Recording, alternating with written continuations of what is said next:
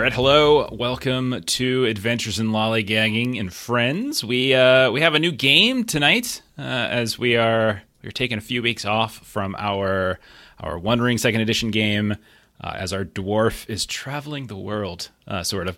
But instead, we're going to be playing some Orbital Blues, and we've got a couple different faces. Some you might be familiar with, some you might not. Sadly, Stephen is here, yeah.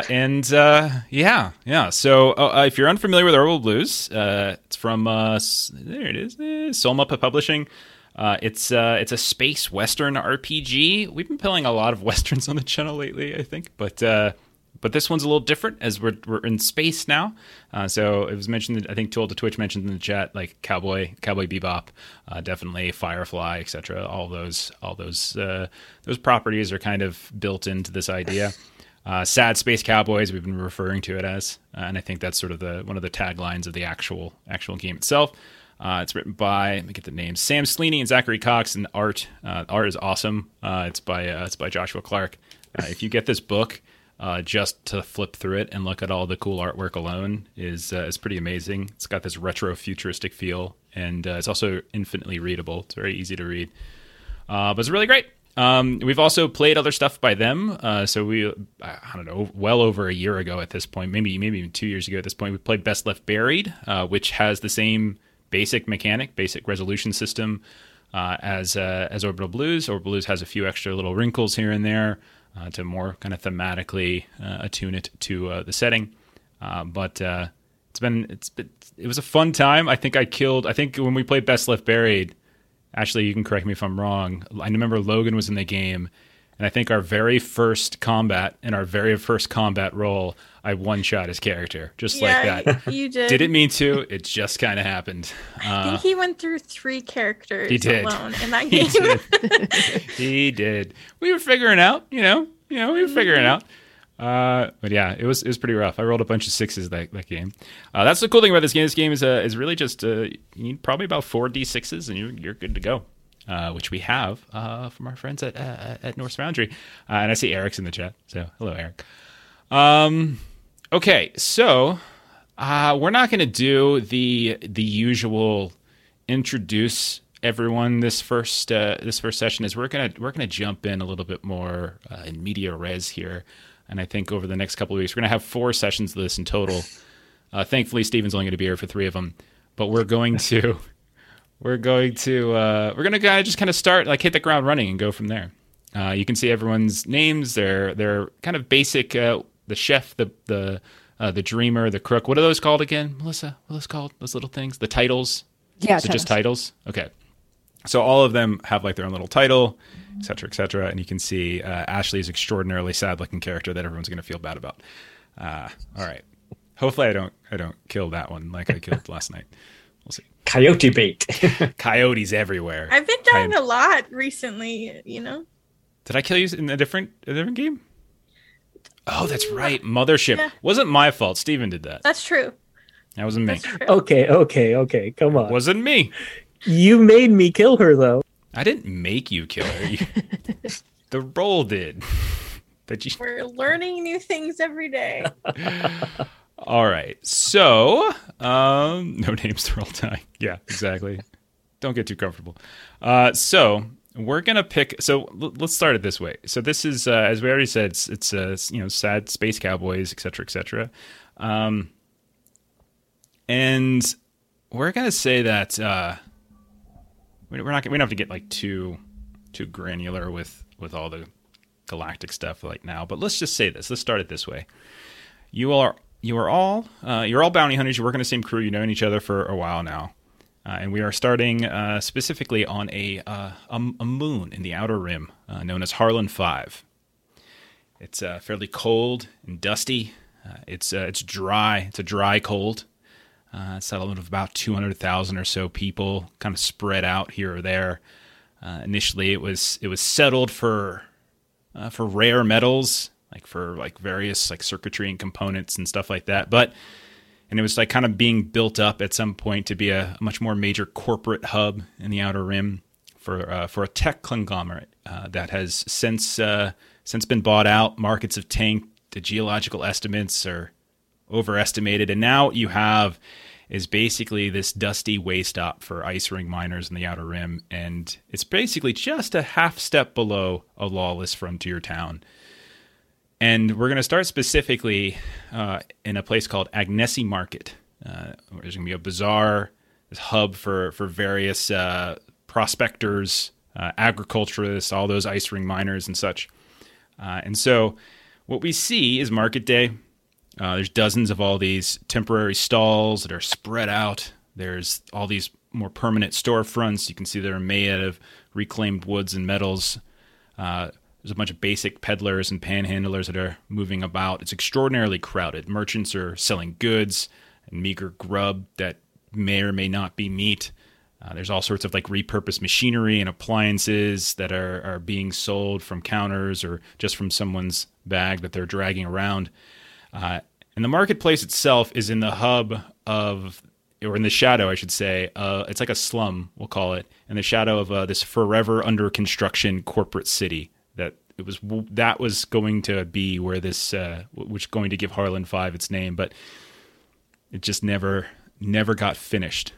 So what you see in the backdrop are all these kind of skeletons of unfinished skyscrapers, all kind of looking over this much more meager slum. We're going to zoom in our camera, okay, as we get a little closer, and we can see now that there is something happening in the market as you can hear the sounds of people shouting. We see like fruits and things kind of rolling across the ground. We see a crate of what looks like refurbished air filters, like kind of tumbling from a rusted table. We see shoppers who are like hastily collecting their drop purchases. Stall workers are kind of like, yelling various swears at at different folks here and there. Patrons who have been recently knocked down are like kind of getting up and shouting curses at this runner, this guy who's just speeding through the marketplace. And it's a somewhat heavy-set man in an orange plaid bomber jacket. He's got these tinted glasses. He's running like a man who you could probably tell was once an athlete. I'm going to go ahead and drop a picture, by the way, for the players. Look for a man named Walter Briggs there. You could definitely tell he was probably once an athlete, but kind of got an aging body that's betraying him. He's like stiffly, sluggishly moving. His knees aren't quite bending. He's kind of not so much agile, but he's got this dangerous momentum to him, and he's just knocking people over left and right. He's frequently looking over his shoulder, kind of looking back to see who's chasing him. He's got this personal communicator up to his ear that he's barking something in. He's sweating something fierce despite a relatively cold day. And he looks really, really panicked, and he's just running, knocking this person down. This is Walter Briggs. He is your bounty. From what you know from the bounty, he's a thug, he's a thief, and he is wanted for allegedly hijacking and stealing an E01 corporate shuttle and leaving its mid-level executives kind of stranded and maimed and without water on the other side of the moon. And so that's who you're chasing. So this is what's happening. And I'm kind of curious, and I asked you all, I kind of gave you a little hint ahead of time, like to think about how this might portray. So as he's running, as he's looking over his shoulder and trying to figure out who's chasing him, who is chasing him? Who would be the person who's like doing the physical chasing? Someone with high savvy? Someone running? Okay, Elvis is normally he's a security guy. He's himself a crook, but he was the one who spotted him in the crowd. So Elvis is running behind him with his trank pistol out. Mm-hmm. Imagine a late 20s looking young man with kind of floppy black hair, and he's running. He's like, Walter. Just stop, Walter. Turns around, knocks over a woman who's carrying a big old basket of laundry, just goes flying up into the air and lands over the heads of like 4 or 5 people who bump into each other. We all know your heart can't take this, Walter, you big fat bastard. And he looks around. There's what looks like some kind of rickety, kind of refurbished wooden stall of some kind of. They almost look like typewriters. He just throws them back down and they scatter on the ground, the keys going in different directions, and he keeps running. Go ahead, and we'll just start this off, Elvis. Let's do a little run. Let's do a savvy test. So there are 3 basic stats in this game. There's muscle, which is strength and to some degree constitution. There's savvy, which is like quickness of wit, but also agility, dexterity, that kind of stuff. And then there's grit, which is like determination and confidence. So let's do a savvy test. And the way this works, it's just straight up. Unless if there's something that you have that you can always kind of argue for an upper hand. But the basic roll mechanic is you roll 2d6, you add your stat, and then you want to hit an 8. And if you have something that you think might give you the upper hand, you get an extra die and you drop the lowest. So I say straight up, unless you've got something that you think would work for. Now Elvis doesn't have anything on him right now that's going to help. I roll a 7 plus my savvy of +2 makes it a 9. So yay! So you are running. The typewriter stall goes down. And it just, like, a few people fall as well, and it looks like you're about to hit this poor old woman whose laundry just got thrown over the place. You take one step with your foot, and you land right on a typewriter, and then another typewriter, and you're almost like hopping stones. Bam, bam, bam. Leap over top of her, land down, almost like a hero play. Your knee touches in the dirty ground, and you get back up, and you start running. Okay, so at this point, Walter, you see up ahead, Elvis, Walter kind of cuts down an alley. He kind of looks back. He sees that he wasn't able to knock you out, and he just cuts down an alley at this point. Where would the next person be in this whole process? Is Elvis continuing to give pursuit? I'll go ahead and say that Freddie was around the corner. And so Freddie is, so she is the chef. That was her kind of former business. So she is kind of medium build. She's got short, super red hair. And so what she has in her hand is she basically has created like a makeshift like pepper spray. And so she is going to try to kind of like get that into his eyes and interfere with him being able to see where he is running. Okay. This sounds like so as he turns, he looks back, he sees Elvis. Elvis he manages to navigate, and he's continuing to pursue. So Walter freaks out, jumps down this alley, and Freddie, you step out from behind this dumpster that just so happened to be set up in the alley. You've got your little pepper spray. He's got this sunglasses. He's got glasses on. He's got these sunglasses on. So we're going to call this against the odds. This is whether or not he can get in his eyes as easily. So what that means is 3d6, and then you drop the highest, and then you add your stat. Difficulty is still 8.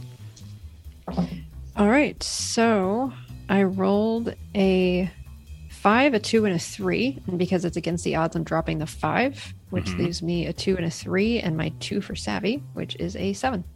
So you spray it, and it kind of, you could see the eye, like his glasses, these I would call them very 70s looking glasses. Like they're very big lenses. You can see a little bit of his eye beneath them, and you can tell his eyes are really, really wide. The sclera is kind of showing up even through the lenses, and you spray. But just dumb luck on his part that he happened to wear the sunglasses today on a day that isn't very bright to begin with, as some of the spray gets all over the eyes, and you can tell he starts to cough as you get right into the nose. He gets it to the nose and his mouth too. So he starts coughing, and then he just shoulders you with his big old wrestling body like right back into the dumpster. So I'm gonna go ahead and roll a little check for him. Okay, so I passed. I rolled a 5 and a 4 plus his muscle. So he muscles you in. He just lowers his shoulder. Freddie, you go slamming back into the very dumpster that you just jumped out of. He runs around you, and just you can see with his big old like football-sized meaty hands, he just pulls the dumpster back to kind of block the whole thing. That's when Elvis comes around the corner. Elvis, you see Freddie kind of on the ground, the smell of pepper spray in the air, but you can see on the other side of it, the guy's still running. At this point, as like maybe you're helping Freddie up, as you guys are looking out and over top of this this dumpster, you see as Walter has managed to get through this alleyway and has now just disappeared into this massive crowd that's just kind of moving around. You hear the sounds of people playing music here and there. It's got like a third line New Orleans feel to it as there's musicians on the in the courtyard here and there. We kind of pan out with the camera. We see like this big big man kind of causing this little ruckus here and there from overhead. We zoom around, we see a couple of these other buildings. One of them kind of stands out above all the others. We see this 2-story kind of green-looking building with peeled paint. But there also is this relatively ornate-looking roof, whereas everything else around here is just covered in this rusted sheet metal. This one actually has proper tiling here and there, and it has this marquee that's flickering on and off, and it says the Casino Meridian. And then you can see underneath it, there's this little marquee that explains what new act is going to be appearing soon. So I'm going to turn this one over to Nikki, because Nikki, I'm going to guess that this one's you, because on the second story of this building, there's a balcony on the outside. People can get drinks and just sort of look out over the courtyard where people are playing music down below. What's Nikki doing? What does he look like? Yeah, so Nikki is mid to late 30s, starting to go bald a little bit. Somewhat lean guy, always wearing a cheap red polyester suit. He is currently playing blackjack at the casino. This whole bounty was orchestrated ahead of time. Nikki was told to be in a certain place at a certain time, and he's looking at his watch and he's seeing all these dings from the rest of the crew, like, Nikki, where are you? What's going on? We got this. Are you there? Quickly cashes out, stops by a vending machine, grabs some instant ramen, pulls the tab as he walks onto the balcony, quickly scoops down a bite of noodles, not wanting it to go to waste. He kind of burns himself, and then just at the right moment, he throws the bowl over the balcony onto Walter Briggs running below. Okay. I'm going to give you 2 options. Savvy, if you just want to do like a dex thing, or you can do an observation check to make sure you're throwing it on the right guy. We'll go savvy. Okay, so roll your savvy test. As he's running, you hear the sounds of like brass, the trumpets and trombones playing in the distance. People cursing as there's others that are laying on the ground. You see some strange like snare drum person's on the ground there. The actual drum itself is ruptured from it falling and his knee going through it. But Walter's still going. His hair is all a mess at this point. His glasses are kind of cockeyed. You can see that big old orange plaid bomber jacket is kind of starting to peel back on his shoulder. And you can hear even from the second floor his as he's running. How'd you do? I rolled a 6. So you throw this down, and it lands on somebody, but you hear, "What the fuck was that?" And you look down, and you can see one of the bouncers of Casino Meridian, who's right out in front. You can see he now has this cup of instant ramen noodles on his head, the little kind of greasy oil water kind of dripping down. He's almost got noodles now for hair, and he looks up. "Was that you, Nikki? Was that you?" And he kind of starts burrowing into the casino at this point, going after you. With a very practiced maneuver, Nikki just blends into the crowd in that balcony. Within an instant, he is no longer visible. Okay, all right. So the last thing you see of Walter as you try to blend in, and now you have you have this muscle coming up looking for you, is you see that Walter kind of curves down with this what looks like another small side street, and you can see he's still on his phone. He's calling, and the last thing you see is he kind of stands in front of what looks like this kind of crappy 4-door sedan, and he puts his hands out as it kind of comes screeching to a halt. Elvis, Freddie, the 2 of you are still pursuing, but that moment in the alley kind of slowed you down ever so slightly. What about Callum or Gwen? Where are they in all of this as the chase continues? One's in that car. Okay, so we'll call it a taxi. Okay, we'll call it some sort of no, there's not a ton of these in Harlan 5 or specifically in Agnesi, either the market or the ruined out skeleton. But there definitely are a few, and it's usually the richer folk. And there's not a ton of richer folk here, but there are some. There's underworld folk with a little bit more money, and it's got this sort of ruined out, like the taxi itself has got this faded yellow to it. The light above that's supposed to say on duty doesn't actually come on anymore. But we'll say you're sitting in the back as you've been driving. There's a guy who's sitting up front driving, and you can hear him just comes to a screech, and you just go flying forward, and you look up through the windshield. There's your bounty. Walter Briggs has got both his hands on the hood. His face, you can see his eye now as his glasses are almost completely off. You can tell one of the stems over the ear has broken, and they're just hanging off like this. His hair is wild. You can tell he's still coughing. His face is beet red, like he's been running for miles. What does Gwen do? Gwen kicks open her door, and she's like, Are you okay? Do you need a ride? He looks.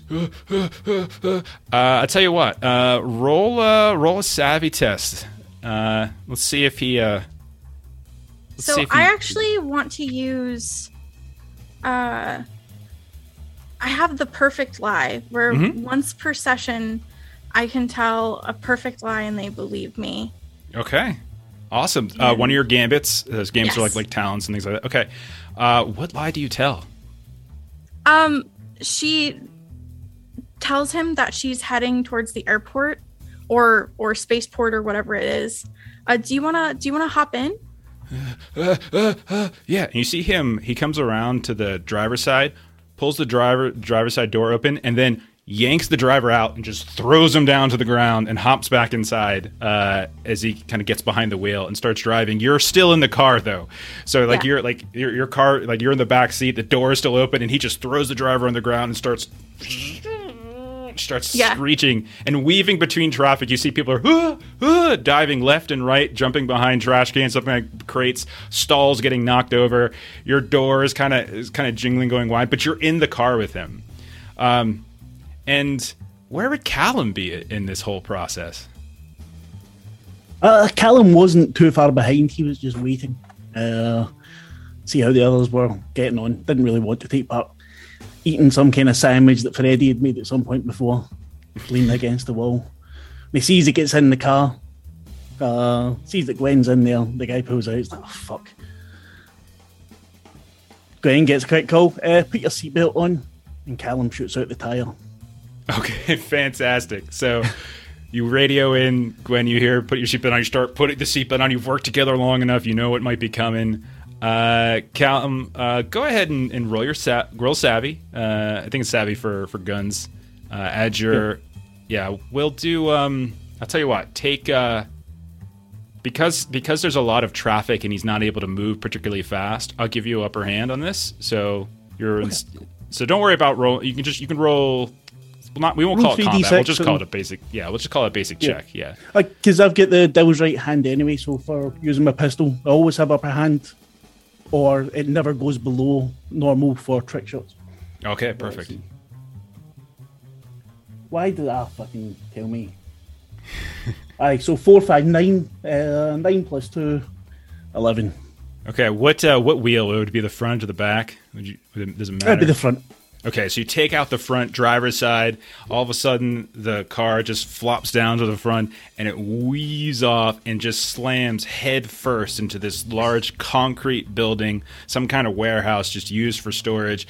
Gwen, you've got your seatbelt on. You were ready. And so you feel a pain across your chest, but not to the point where it's going to hurt you. Meanwhile, you watch as Walter, who didn't put his seatbelt on, just flies up, head smacks into the windshield. You see blood starting to come down his face at this point.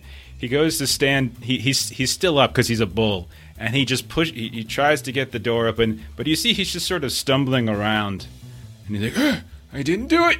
I didn't do it. I didn't do it." What do you want to do, Gwen? Callum, you're pretty close. Freddie, Elvis, you're probably catching up at this point. Nikki, Elvis will pull out his trank pistol because he doesn't believe in killing people. Sure. And he strolls up. He runs up behind Walter, puts one hand on his shoulder. He's like, "Good God, I told you not to run." And then he just shoots him with the trank pistol. Trank goes in. No roll necessary. This is trivial. He's out of it. You shoot the trank pistol in his back. He turns around to you, and you can see "I didn't do it. It wasn't me. It wasn't." And he flies down to the ground. Okay. Elvis turns back to Freddie. What was with the pepper spray? We had it right there. I'm trying different stuff. It's a crowded bazaar. I can't just, throw knives. There's children around. I don't want to accidentally hit them. All right, Freddie. That's true. A good point. You get a point. Can't always do the same thing all the time. Okay, so you've got this big old bull of a man laying on the ground. You've got a ruined, kind of crappy taxi 4-door sedan. You've got a crowd beginning to form at this point, and you know that this place is, again, just a half step below lawless. You know that this guy, this Walter guy, the rumor on the street is that he's like a low-level enforcer type of some larger groups. The Bennett family is said to be the ones that are kind of the ruling family of Harlan, or and specifically this city. But you see, you've got one of their low-level enforcers on the ground, crowds forming, blood's coming off. You hear the sounds of like whistles, which you know are usually the signs of like the local law enforcement as best they can be. You know that this is a corporate bounty too, so the whole idea is that you're delivering this to a specific kind of corporate delivery site. So how would we go about getting the body out of here? What's the plan? Well, before too many people like start to crowd around, Okay. Gwen would have quickly ripped off his like major identifying pieces of clothing. So like that gaudy jacket, his glasses, and she would have Gaudy? had How dare something. you. She would have had I like that jacket. something more discreet to like throw on him to like cover Okay. him up. All right, so you're going to try to kind of make sure it doesn't look. You wanted to make sure that it doesn't look like Walter. Okay. Yeah. All right. Yeah. Okay. Do you, and okay. Roll a savvy test. Okay. Do you have anything on you that would work? Like do you have any kind of any items on you that you might want to work, or? I think she would have prepared and like had some men's clothing in her purse. Okay. But All right. No, we'll let that go. I mean, you were in. Maybe there's a bag in the back seat as well, and you just reach back in. You grab what looks like some kind of nondescript brown jacket of some kind. He I'll give always you an wears upper hand. the orange jacket. We knew this was going to be part of it. Yeah, we're like, we Sneak gotta him get rid around of in an that. orange jacket. Absolutely. 6. I got a 7. Okay. Plus one? So 7 plus 1. Or no. I failed because I got 7. Okay. I got 6 right. plus 1. You succeed. You have no trouble whatsoever in getting. So this is less about you getting the jacket off. You get the orange bomber jacket off, no problem. And then you start kind of putting the brown jacket. That's sort of the nondescript brown jacket. The crowd starts to form. Elvis, Freddie are there. Callum's there. Gwen, you're there as well. Nikki will come by at some point. But you hear a voice from the crowd, Gwen. It's like, hey, is that Walter Briggs? Oh man, the Bennetts aren't going to be happy about this. Just kind of like, and you can tell that some people in the crowd have recognized the guy already. Got it. Okay. What's next? Hey guys, you know me. I'm a live and let live kind of guy. We got to get him off the street if we're going to get paid. Freddie's going to call Nikki, because if Nikki was at the casino, I'm thinking that maybe Nikki has a car. Okay. Would I have a car? I'll tell you what. We'll do like a Blades in the Dark flashback. That's kind of what this whole thing was, right? We're in a score and we're kind of doing the setup, right?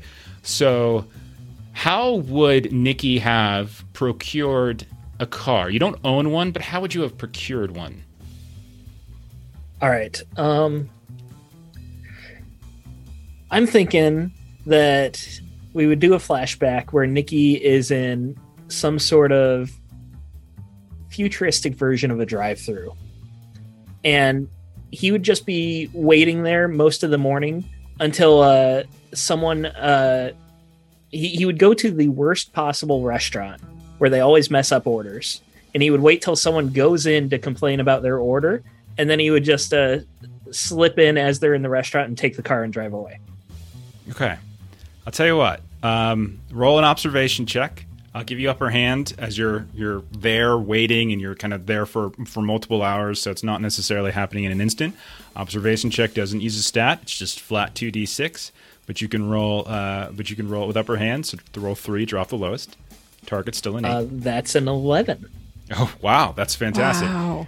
So you see as somebody comes out. They have. It's the bad noodle place. So this is like Doodles and Noodles. And someone comes out and they start eating. And they're like, what the, and you see they hold up what looks like some kind of strange, like looking insect, like a large, weird space cockroach or something. They just start pulling out, like, I didn't order this. What the hell? And he guys comes back inside. You hear as the door is kind of closing on the noodle shop, like, You owe me so much for this, and you take this opportunity to break into the guy's car. Are you? Do you have any experience like hot wiring cars or anything like that? Can we say that Elvis is there with Nikki? Oh, hell yeah. He is a security expert. Hell yeah, absolutely, yeah. And so Nikki's doing this in this flashback. Nikki is like, he's the lookout. Elvis, you kind of get the signal from Nikki to go for the car. I think you have a gambit that lets you have like upper hand on like locks and traps and things like that. Yeah. So yeah, go ahead and roll. He's savvy. He's light fingered, so he gets his upper hand on anything when it comes to security or locks or picking locks. So absolutely, Nikki is on the corner of this building, and he's eating noodles as well. But the logo on the bowl is actually from the competitors. So, you know, like if it's the Burger King, he'd be eating the McDonald's noodles. Fantastic. Okay. So with my very nice Norse Foundry Blades in the Dark dice. Nice. I got a 12 in total. 10 on the die plus 2. Fantastic. Wow. No issues. This doesn't even have electrical light. This is like an easy thing. You have like a stretched out, we know, people of a certain age, we know how this works, a stretched out clothes hanger and just weave it down the middle and then pop it back up and you're good to go. He opens the door. He's like, Nikki, it's all yours. Have a nice day. So Nikki, you just still eating, sit in while you're eating, and you drive the car off. The car disappears the bowl from in the sight. back seat. Yeah, the car disappears from sight and we just hear, oh, where the fuck's my car? What the fuck is this? And then that same car, Nikki, what does the car look like, by the way? It would be a ugly, like navy blue sedan. Okay. Like it looks like it's 30 years old and should be like totaled anytime now. Okay, and you. As you guys are, as Gwen is fixing the car, is fixing the jacket, as Elvis is trying to get like Nikki on the phone or on the communicator, not responding. All of a sudden, we hear like a horn, like, but it's like, and suddenly that gross-looking Navy sedan pulls in. It's got what looks like a very faded, like old fart on board decal on the back, and the door opens up, and there's Nikki. Still eating noodles somehow for some reason. Yeah, and it's a third company too. He found time to stop at a drive-through on the way. So many noodle go get companies. the This one is oodles of noodles. Oodles of noodles, doodles of noodles. Okay. Door opens Noodles up. Was in the chat. Everyone Catelyn crowds would be in. helping the driver to get thrown out, by the way. Okay, you go over. You kind of help him up, and he's Help got him a up and I little, give him the rest of my sandwich. he's like, what? Thanks. You'll be fine. On you go, mate. He starts turning around, walking around, really confused, like, I lost my taxi, but I got a sandwich. Did I win that trade? And then we cut to Cal, last person into the car. We see Elvis, Nikki, whoever, Freddie, kind of pushing Walter. And does Walter go in the trunk, or does he go into the back seat or something? Do we try and keep it kind of normal looking, and we shove him in the like middle of the back, and Yeah, I then think it's so. smushed between us? Okay. If he's tranked, it should be fine. All right. So you smush him in the back, and it's the tightest thing ever. All of you in here, and this big old man. He's like 6'5". He's like an offensive lineman for an NFL team. And you drive off. Where are we headed? That noodle stain was there when I got the car. Sorry, guys. Someone sits down. You can feel it's wet underneath your seat. Elvis is going to reach into Walter's jacket and try to pull out his phone and see if he can hack into it and hack into his bank accounts through his phone. See if he's stupid enough to leave financial breadcrumbs. Yeah, sure. You pull out. He's got this little communicator. You pull it out, and you take a look. It's got he's recently been communicating with someone you can tell, but doesn't look to have a live line on it. Okay, so you start messing around, seeing if you can get it to sort of reveal some info. Go ahead and roll a savvy. Ooh, that's only a 5. That's a 7 in total. I'm going to spend a point of heart and re-roll one of those dice. So is exerting yourself? You're spending exertion. Yep, I'm going to exert myself. Health, basically. I'm like, this guy, he made me run. I want. Okay, that's better. So that's 8 on the die, plus 10 in total. Okay, 10 in total. So you open it up, and You start kind of going through, seeking if you can find any kind of information. You find his most recent contacts. It looks like you can see that there's a contact EB, and you can see that there's another contact CB, but the CB doesn't seem to be answering whatsoever. At some point, EB did answer, and like there's like that duration of call, and then as you get into like his like some of his other apps or something like that, you can tell he doesn't really have a very exorbitant bank account. But what he does have, you can tell he's got a couple hundred credits or so in account. Nothing particularly impressive, but you go ahead and you just empty it just fine. Absolutely. And so you quickly shift it over to Elvis's one of Elvis's stash accounts. And you got yourself a couple extra credits there. Who's driving? You said CB and EB. Do we know? Because presumably that's the Bartletts. Do we know their first names? So you would probably, you know the Bennett. Bennetts. Sorry. I'll tell you what, Gwen. Let's see. You guys come here decently. It means Casino Meridian is one of Nikki's major hangouts. So you're probably in Harlan a lot. I would say you would know. We're not banned yet. What's that? We've not been banned yet then. No, not yet. Not yet. It's like one I of the said, places. half a step below lawless. It's a lot to get banned. I'll just give it to you for free then. You know that there is the leader of like the Bennett crime family is a woman by the name of Cass Bennett, and you know that her kind of second in command is her son Edgar Bennett, and likely these calls are going to the two of them.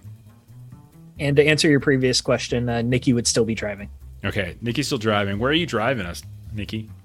Do we have any like local hangouts? Any good noodle places that we always regroup at? We're gonna introduce a fourth noodle place. We're going. You guys to tell public? me. That's for you all to tell me. You guys tell me where other than Casino Meridian, which is kind of you would have to go back into the major crowd. But like, is there somewhere a little bit quieter that the five of you would? Is there a corporate office where we can drop this guy off before we go to get noodles? Not on planet, Okay. but you do know this is one of several moons around a very large planet, and one of the other moons is where you would actually have to deliver him. Well, then I think we'd just start going back to the spaceport then, and back to our ship. Okay. That sound good? All right. So that works. Can Freddie be the super annoying person sitting in the front seat that's constantly, because she's got upper hand on observation checks, and so she's like, look out for that, watch out for that, turn right here, I think the traffic's faster here. You have the invisible brake on your side of the car. Okay, so you're swerving left and right. While she's doing that, Callum would be saying, needed more pepper. There is a vague smell of pepper and sweat in the car right now. It's very, very tight. And noodles, strangely enough. Noodles. Okay, the drive to the spaceport is where you've got your ship parked. Not too difficult whatsoever. However, you pull up. How close would you get? Would you want to get? Would you just want to try? I would not want to take a spaceport? stolen car right into the spaceport. So I think we'd stop like a block away or something and try to figure out a way to get him, even though he's trained. Okay, so you find a spot. Freddie, go ahead and roll that observation check. You can have, since you're like you're eagle-eyed, you can go ahead and take an upper hand, looking for an alleyway that's perhaps a good place to sort of ditch this car, something like that. Well, it's all in the details, but when you roll that low, total of a 7. Okay, you spot out a place that you think is away from prying eyes. Nikki, you turn, drive it in behind what looks like a stack of this. It's like a just refuse garbage just thrown out. Looks like there's mixtures of just machinery. Some like behind. Before you go further, actually, since this is probably important, can I spend a heart? Sure. To exert yourself? Yeah, go ahead. Yeah, so that means I get to reroll one of them? As many heart as you want to spend. So if you want to spend 2 heart, you can. I think it's 2 heart. I think it's 1 to 1. Yeah. I'll spend 1. See how it goes. Okay. That's better. I got it. Okay. 10. All right, and you find a place again that you think is out of prying eyes. It's the same place, in fact, and you kind of pull behind, you weave it in, and you realize it kind of opens up into this sort of makeshift dumpster area. It doesn't look like it's got gated or anything. It doesn't look like an official place. It just looks like this seems to be where people dump their stuff. and you dump the car. You pull out Walter, who's I didn't do it, and he's just kind of mumbling to himself. But he can't even. His eyes aren't open at this point. Somehow his glasses are still hanging from the one trick. It's amazing. But he's just still. I didn't do it. It was Eddie. And how do you want to go about trying to get him through what you know is spaceport security into your ship? I think in a trench coat. What are we thinking?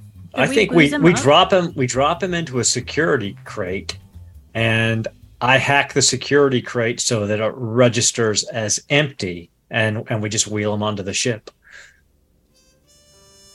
I'm gonna switch the music a little bit as things are slowing down.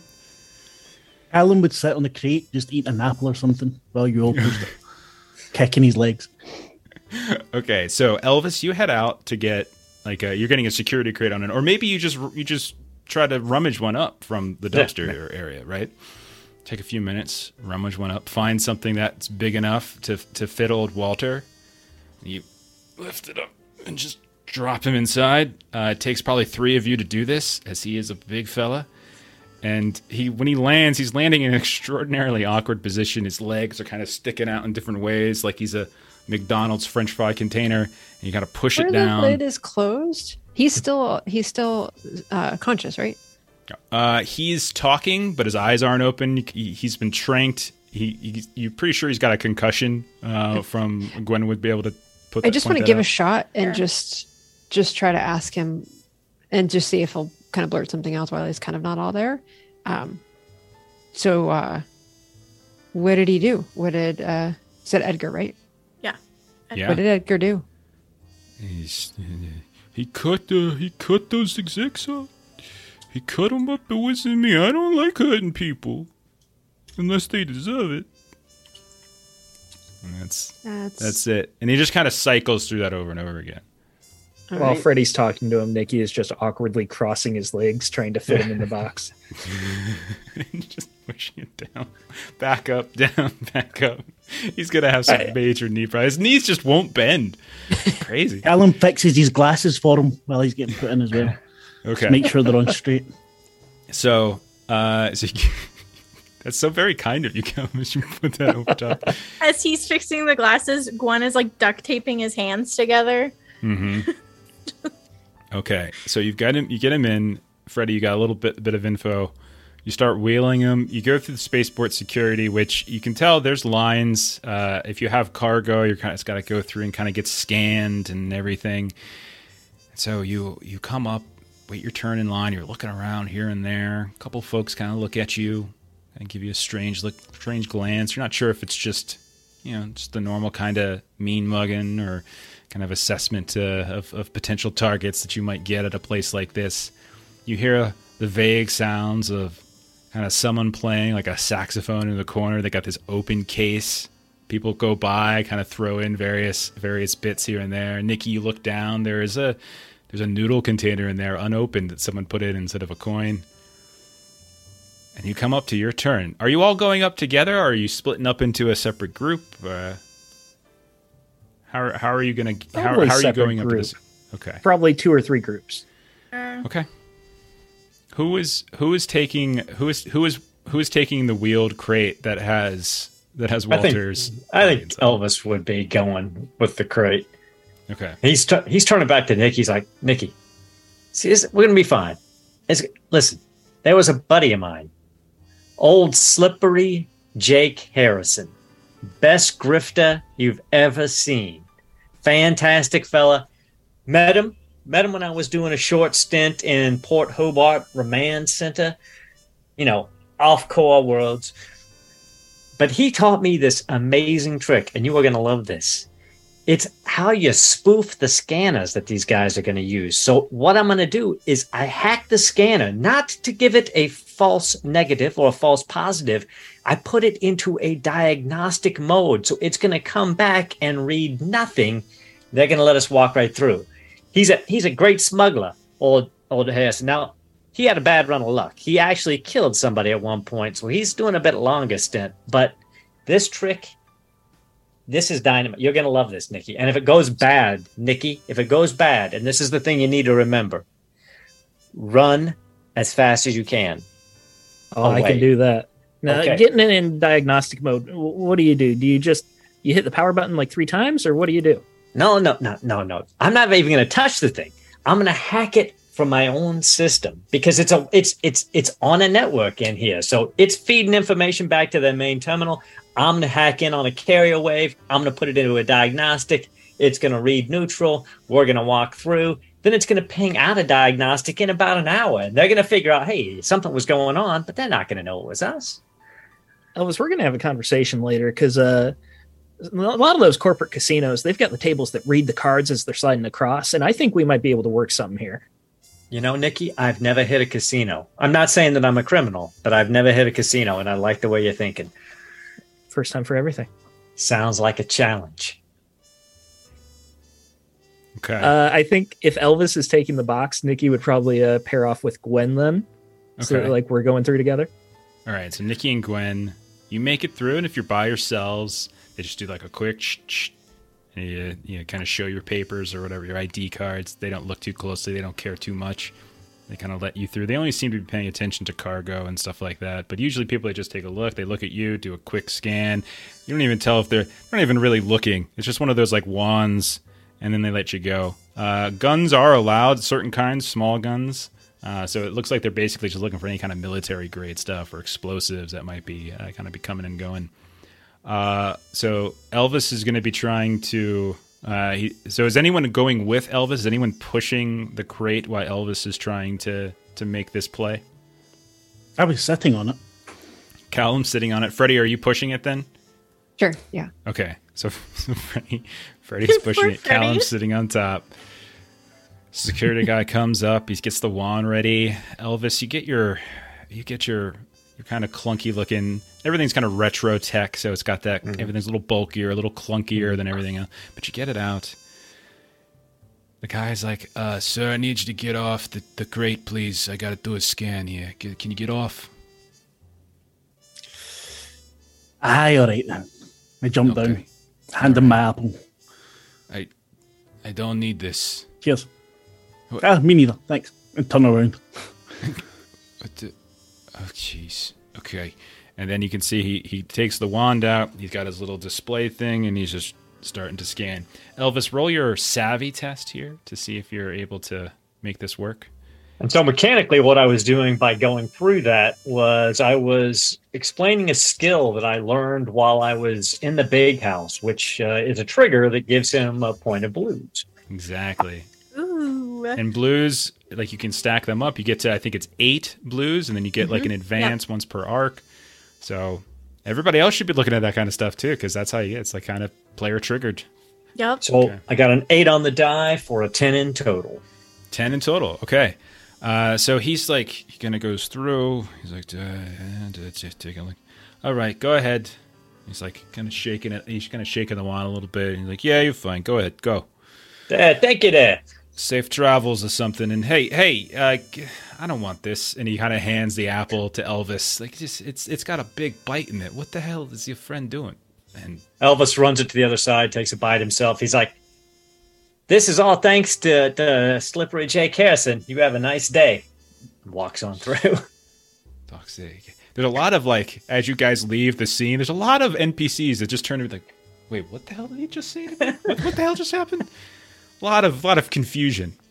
But you get past the security, don't no problem. Nikki, you and Gwen, you find the ship first. There's a handful of like these small kind of vendors here and there. A lot of them are like, fast food or like last minute resources, things like that you might need. Spaceport itself, you can see it's got a decent crowd in and of itself. There's a kind of a dive bar or two kind of around here or there, shoe shining machines. You can see that there's like these automated, like kind of robotic things that are shifting and moving and trying to shine people's shoes, and it's just not working all that well. But eventually you find, your landing section. It's a huge place. Kind of get on a couple of those those automated walkways, and kind of takes you there. But eventually you make it to your ship. A few minutes later, you can see the crate shows up. Everyone's there. So tell me about your ship.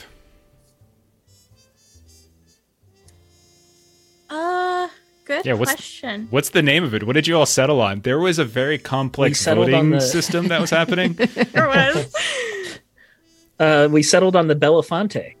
Okay, I love it. That's great. That was probably my first choice of your list. Which, if I remember correctly, was an old ship. Mm-hmm. Yeah. Okay. I think we went with Aaron's ship roll. Yeah, my ship roll was a. Wait a second, I'll pull it up right now. It was. Did the homework. Yeah, it was a pitifully patched up, falling apart ship. Perfect. With a Gatling gun weapon, and it had an android crew bound to the ship. No, sorry, onboard AI callous. Okay. But resourceful. That was cool. Callous. Okay. All right. So, Nikki, Gwen, you're there first. You go ahead, you punch in security code to kind of get it to open up. You hear the AI voice come in once you punch the code in, and it's just like, "Oh joy, you have returned." And the door opens up.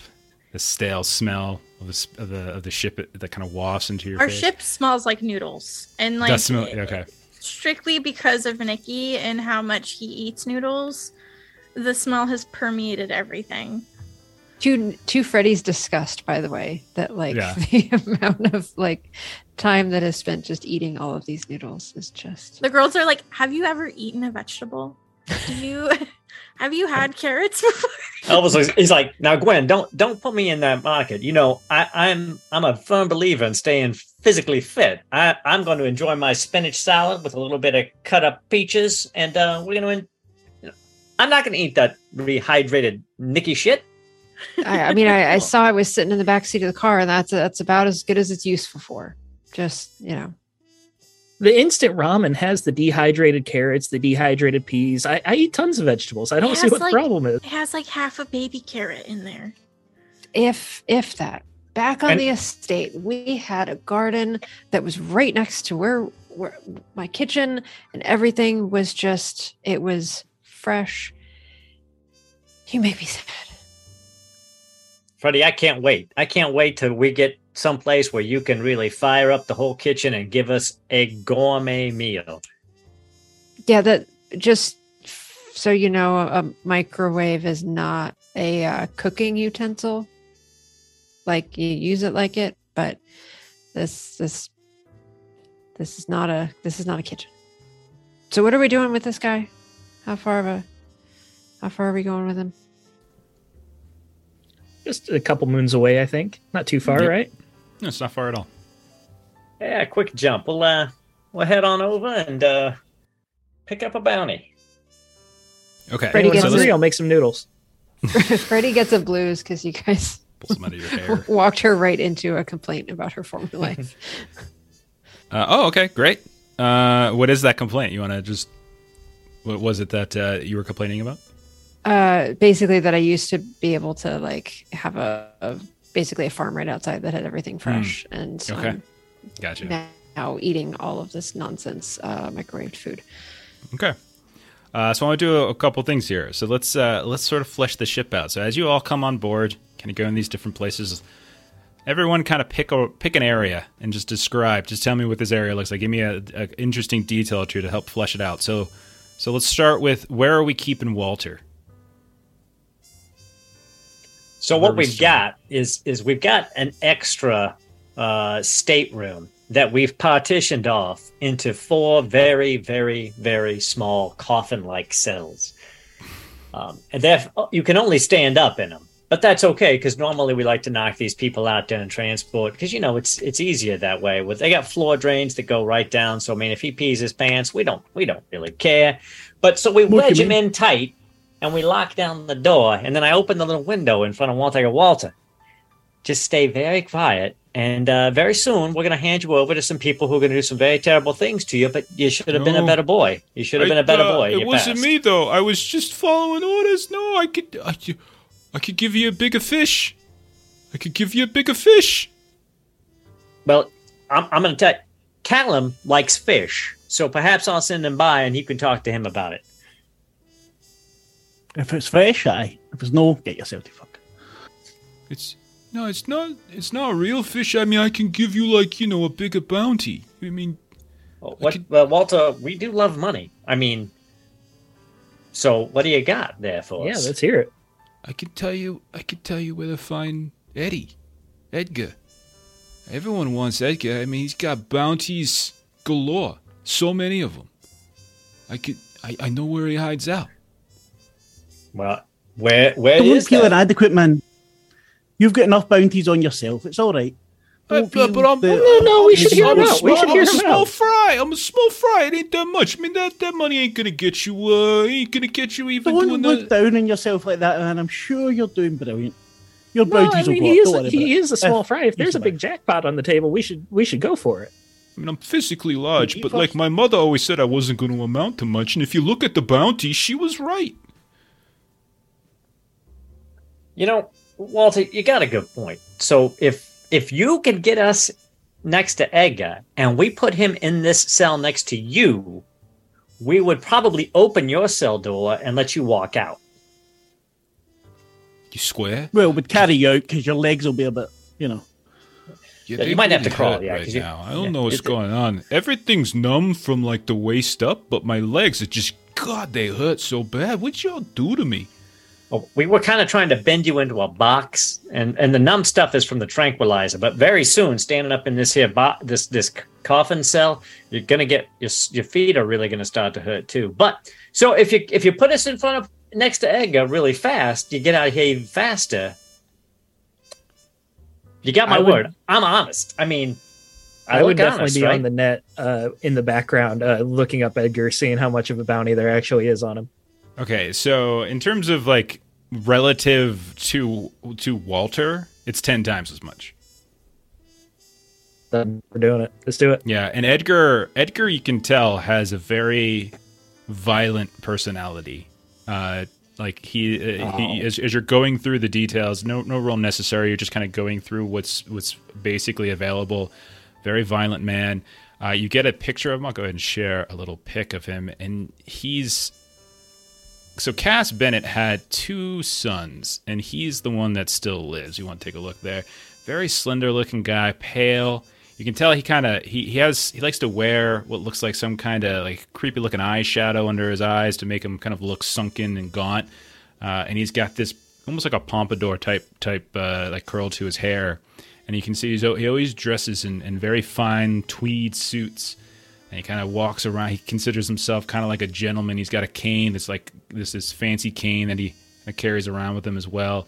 And he's always kind of accompanied by a handful of his goons, a handful of, his Bennett mobsters. And he's suspected, like the rumor around Harlan 5 is that he is the one who does the sick stuff for the family.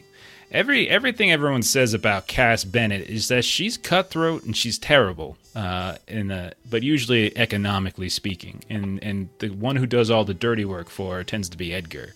Now, Edgar is kind of in line to take over the throne, so to speak, which is kind of scary to some.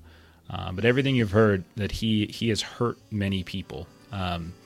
And there are missing folks, there's murders, there's kind of people who've been found out in the waste, kind of cut up and such here and there on the other side of the moon. A lot of people assume it's Edgar.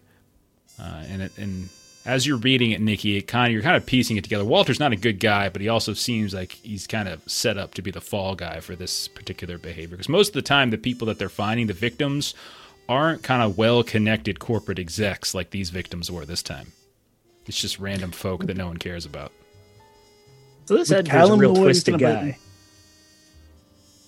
Go ahead. Phil. Yeah, would you say Sorry. that, Callum? We can't know anything about them, so being from a different crime family. Yeah, that's right, the McGregors. I'll tell you what, roll a savvy test.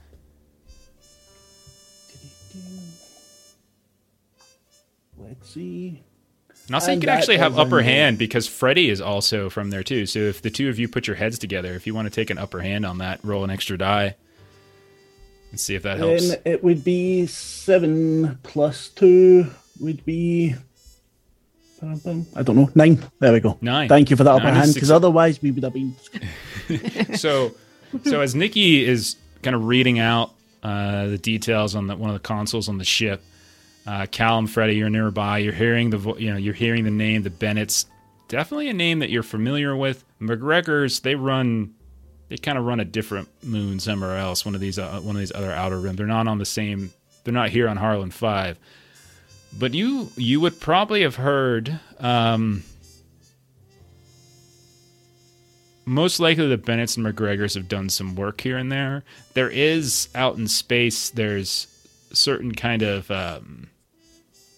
there's shipping lanes, so to speak. Well-traveled paths between some of the major ports. And there is a bit of a racket and a shakedown. And you know that there's a kind of a grouping of certain families that are all kind of taking a cut from it. And the McGregors and the Bennetts are both taking a cut from it. So there's definitely continued relationship between the two. You would also know that Cass had like the favored son, Cooper, was killed. No information how.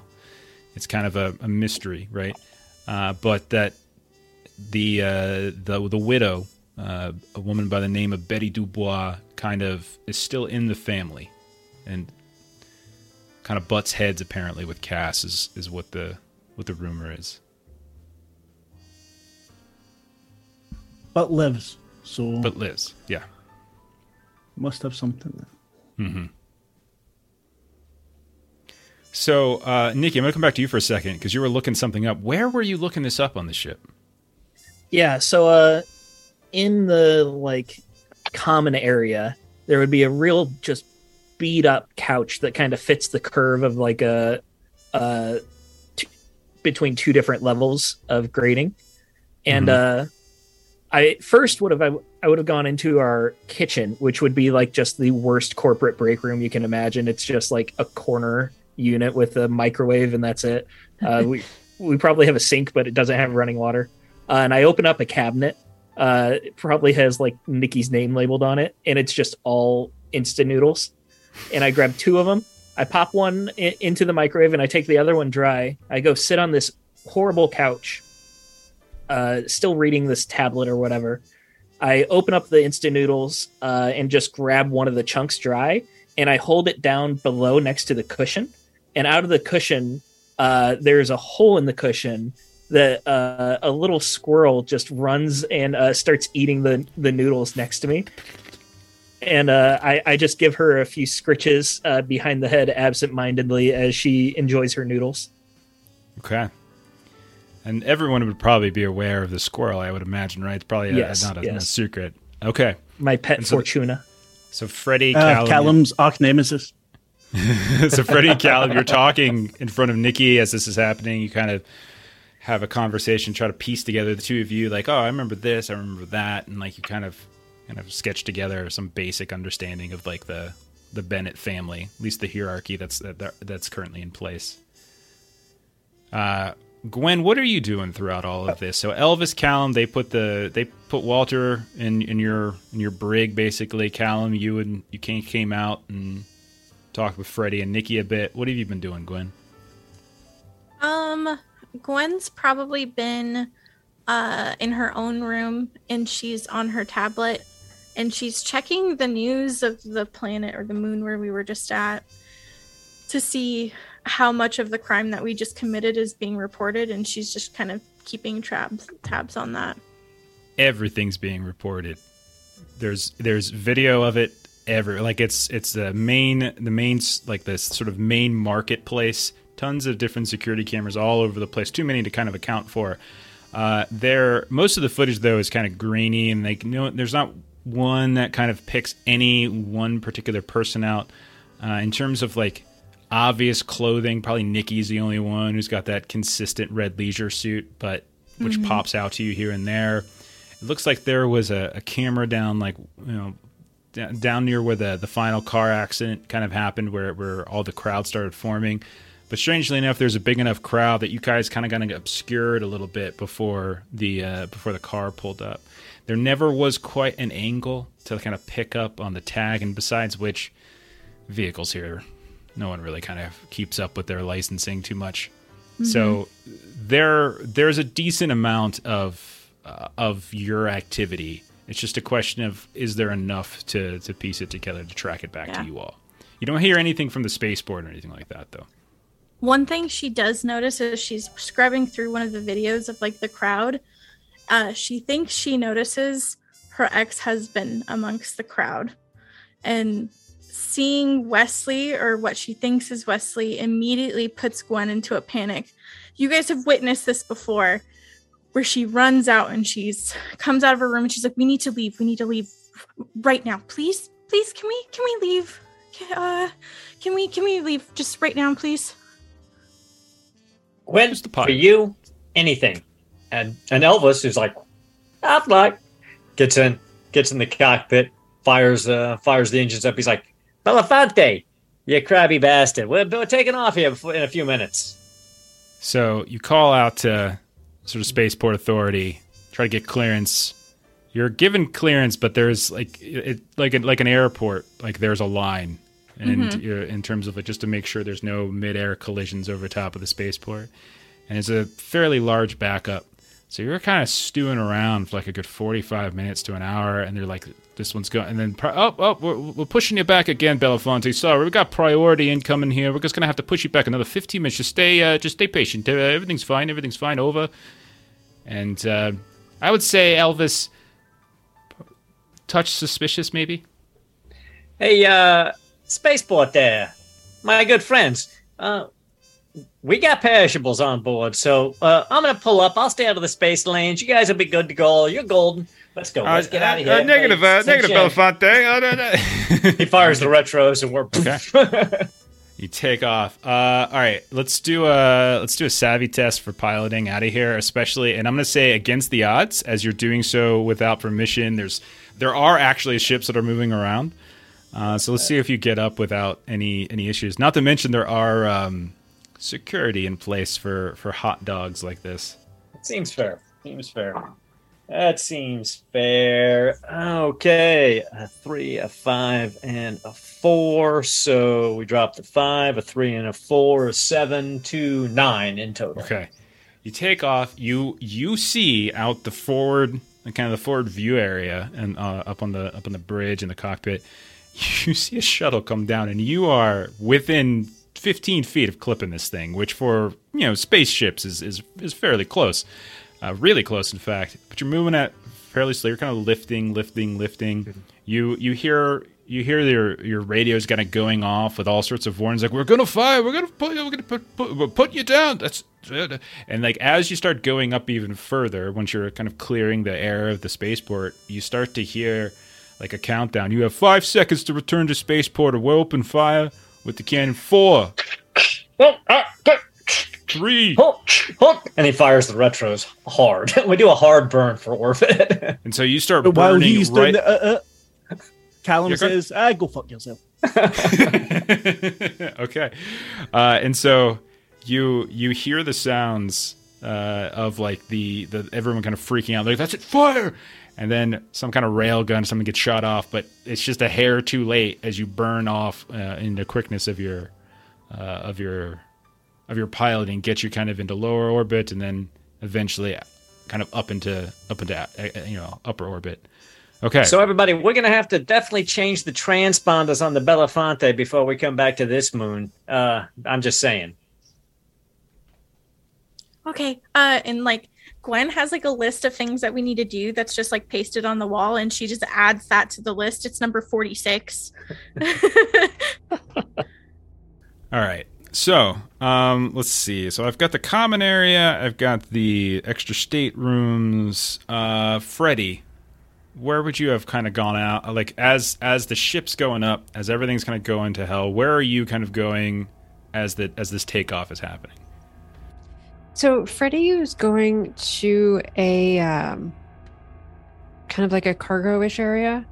and she's kind of moving like a panel off of the wall, and she's kind of reaching behind it, and she grabs this like old, very worn little notebook, because she knows people through like their orders.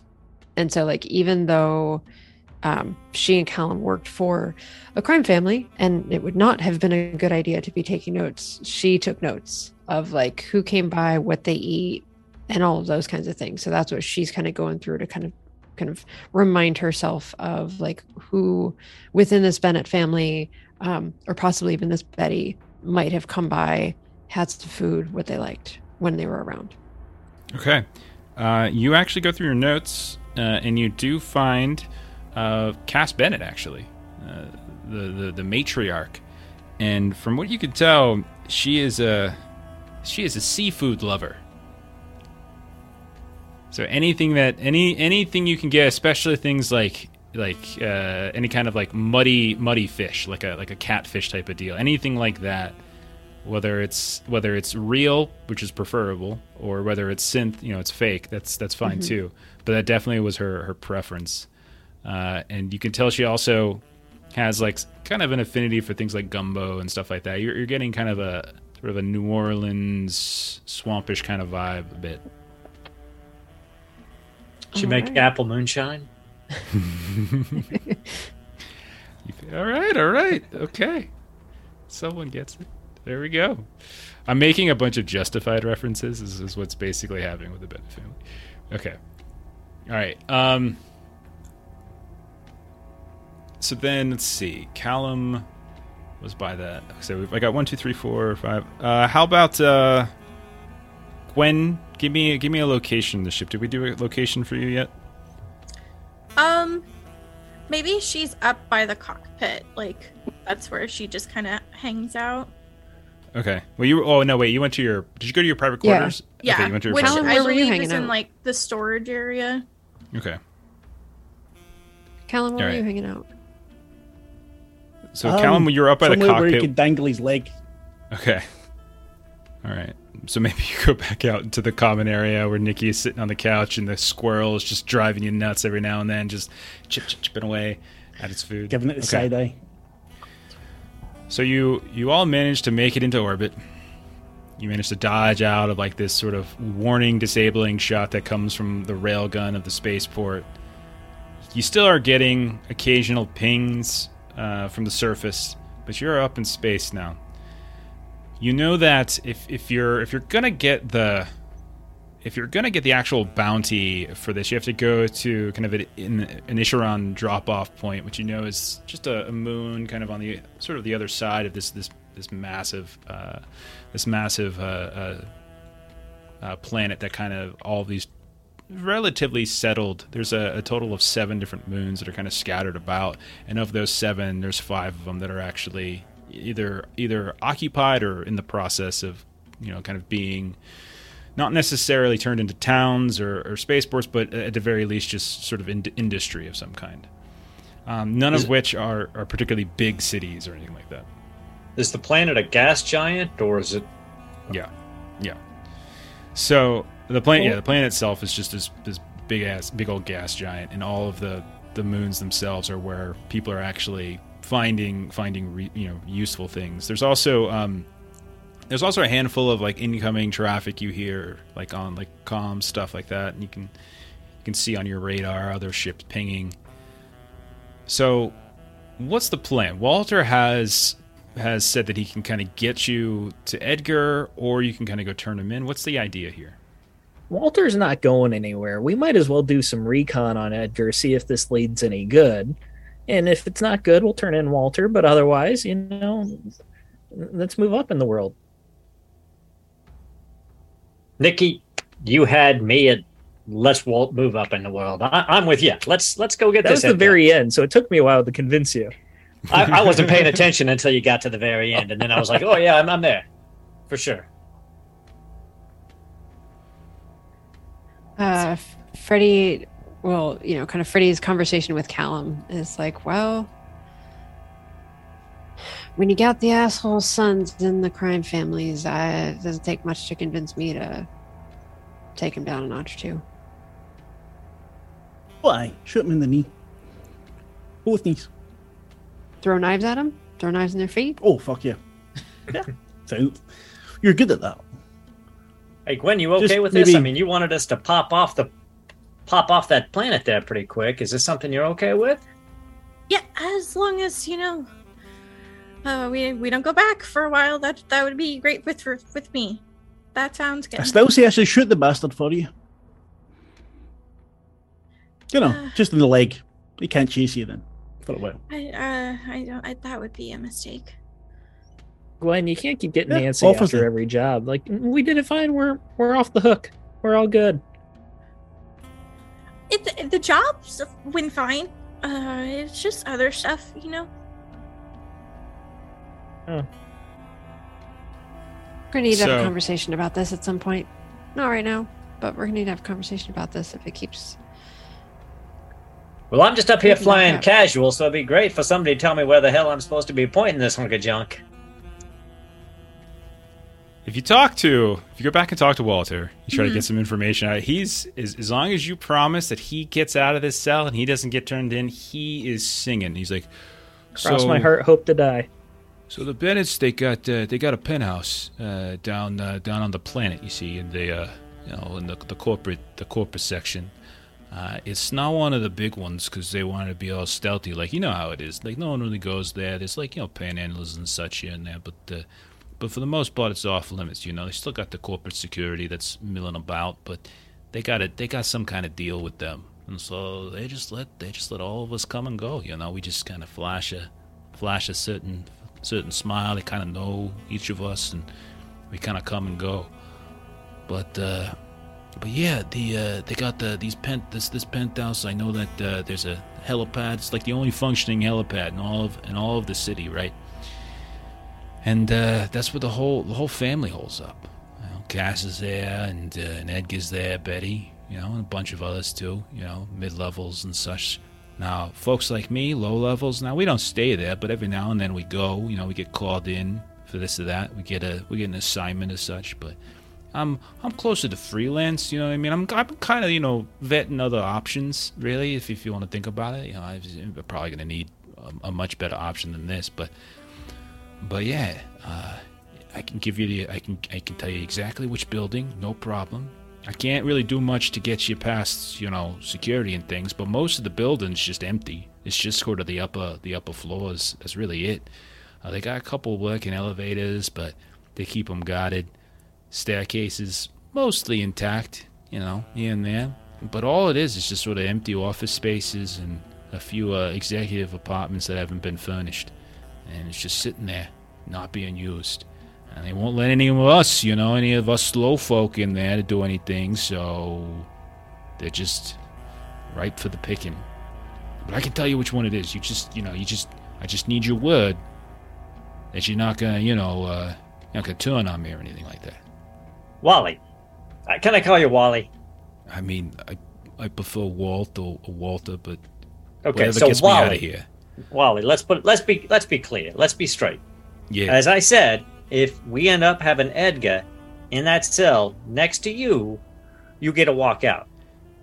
Right. Can I make like a small request that I'm not in the actual cell when you put him in? I would rather him not know it was me. No worries, Wally. We're definitely not gonna. I'll stand in front of you. Don't worry. You're not gonna get dobbed out, Wally. I mean, listen. I've spent enough time in the joint. I'm not gonna jam you up like that. As long as you follow through with everything you said you can do. I give you my word, Scouts honor. I was never in the Scouts, to be fair, but you know the drill. On my mother's name, that kind of thing. Well, you got nothing to worry about anyway. Standard operating procedure. Everyone gets brought in that security crate. We'll let you out of the cell before we put him in his. But that's standard operating procedure. I mean, that's like that was inhuman. It's a good thing I was knocked out, but my leg is still not working. Oh no, we right. didn't put you in there. You were the exception, of course. Yeah.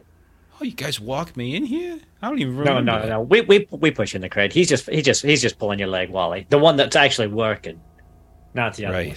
Yeah, it's He really. pushed I mean, that I was one. bending it before, but now, Yeah, now very I'm pulling hard. it. I think I'm gonna need a replacement knee or something. It's Probably, just because it not- definitely that made that horrible popping noise. Nikki, when you pushed it like that and twisted it, it was... It's like a watermelon. You know, if you I look really at it. was trying to be gentle, but if you have any bills or something like that, medical that comes up, feel free to talk to Edgar when we bring him in. I'd rather not talk to him. That's fine. I'll handle the medical bills. Your leg's fine? It's fine. Are you sure your leg's fine? No, I don't want it's you to not be hurting fine. me. What I mean, but what I'm saying is that anything I could do to just keep my bit of this whole plan anonymous, so that they don't know it was me, that would be great. Because Okay, I don't. as long as you feel like you're fine, I don't want to be. We'll do our best. I don't want to be food. He's gonna cut me up. He's crazy. He's gonna feed him. He's got these animals out in the waste. He sometimes feeds folks too, just to hide them. These big old pigs. It's crazy. And if he's not there, there's another place he could be. He could be at his farm out in the wastes with all the pigs. And he's got a ship too. His mom, Cass, she lets she doesn't interfere with his ship. He kind of goes his own little pleasure bus. You might have heard of it. It's called the Rhinestone Cowboy. No one likes it. It's a shiny pain in the ass thing. Just a gas guzzling. Now, I think if we're looking for somewhere to find this Eddie fella, it might be a little easier to go out to the farm in the waste than to try to get into their penthouse, because the penthouse seems like it's going to have a whole lot of security. Farm in the waste seems like a little bit less security. Yeah, I don't know where he's at, though. I mean, he's one of those places, is what I'm saying. Well, sure. But if we're going to start somewhere, it seems like start at the easier one. Where does he keep a Rhinestone Cowboy parked at? Well, I mean, they've got the helipad. It's not even really the helipad, anyways. But sometimes he'll land it on the top of the building. Sometimes it's out in the waste. I mean, it ain't the biggest thing in the world, but it's it's formidable. But he doesn't really travel too far. Sometimes he spins around. He gets a couple of his friends, gets them on there, does a little cruise around the outer rim, comes back. Ain't as many friends on the barge anymore. Who would have thought? We could always find out where he's got the Rhinestone Cowboy. Could get on there, change up the security protocols just a little bit. When he gets up out of orbit, ship locks down, environmentals go off until he takes a nap. Then we go in vac suits, pull him out, salvage the ship, take the bounty. Elvis, that sounds like a great idea to me. You always make those things sound so simple. It's easy. There's nothing. In fact, Pops One Eye, excellent pirate and a hell of a guy. Got a bit of a food allergy. He had problems. That's one of the problems he had with some of the prison guards. But he was a hell of a pirate. And he is the one who actually taught me vac suit combat. I'm not saying that this is how he handles boarding operations himself, but maybe, just maybe, big forearms too. He was a hell of a brawler in his day, Pops. Just a thought.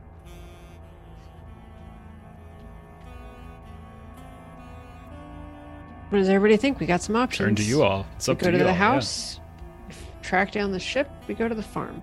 I Let's vote do for the some farm. recon. I could use some, throwing my hands in the dirt. Wonderful. That'd be lovely. But it's not all about me. But that's my vote, is the farm. Yeah.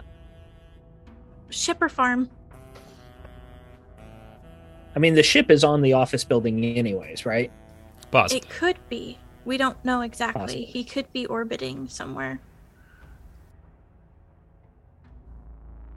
Well, if the ship's not parked either at the penthouse or at the farm, then he's probably on the ship, which means we'll be waiting for him regardless. But you know what? I like farming. I think, Freddie, I'm all in. All right, let's go farming. Okay, so if that's the case, if everyone's on board with that, Walter will gladly provide you all with coordinates where in the wastes on the other side of Harlan 5. Harlan 5, again, small moon. It's that city, Agnesi, and it's this slum market is kind of the only real centralized population on the moon. On the opposite side of the moon is just kind of waste. There's not a whole lot there. There are mountains kind of off to the north where a lot of the mining was done initially when they were kind of bringing up these rare metals, and the geological survey kind of realized that they weren't as rare as they thought they were. Markets kind of shifted, and then the company kind of got bought out. And so there's these scattered mining towns here and there as well that are kind of still clinging. And then there's a bunch of folks who are trying to kind of push this agriculturalist sort of movement. And so you have these pocket farms around as well. And a lot of those are within, which is mostly a cold, dry landscape. But then you see these little bubbles here and there of like little biodomes, like kind of shifting around where people are trying to sustain something. So Walter will give you those coordinates. So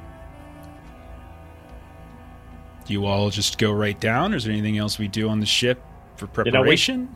We could drop into a low geostable orbit over it, and just park in orbit over his farm until he lands, till his ship comes in, and we know for a fact he's there. Then we could go in. That way, we're not risking ourselves on the ground. You think no one will notice this piece of shit? I don't know. I don't know what else is around the farm. Wally, what's around the farm? Well, he made sure he took out anyone within, a good 10 miles. There was this really nice little mining village about 5 miles to the north. It's not there anymore. Some of the buildings are, but the people aren't. He fed some of them to his pigs. Others they kind of ran away here or there. But they were nice. They were good people. They made this weird kind of like vegetable soup. It was delicious, and I'm not one for eating vegetables, but it was delicious. But I don't know, someone rubbed Edgar the wrong way, said the wrong thing, and then he burnt down the building and chased a bunch of people away. So there's that. So you ever been out to his farm, Wally? You see, he gets like a really dark look. He's like, "Yeah, I've been there." So is it like a smart house? What kind of security setup does he have in the house? There's security, and there's pigs. There's lots of pigs, and there's a lot of pigs, and there's gonna be folks there as well. There's gonna be, he's always got security there, whether he's there or not. There's gonna be, sometimes he takes the barge out there. Sometimes, he's got these fancy land riders and things that he drives around, But for the most part, it's his own little kingdom. Cass, she lets him have it. Lets him have that. Lets him have the barge. But when he's in the tower, he's got to do what she says. Outside of the tower, he's free to do what he wants. And Edgar doing what he wants, that ain't a pretty thing. So what would be the closest, Walter, kind of closest existing town or farm or someone else that is allowed to be there that may be a little bit farther away? Oh, my town or something. I know there's a homestead. Oh gosh, about an hour south by by truck. There's like 4 or 5 families there, maybe.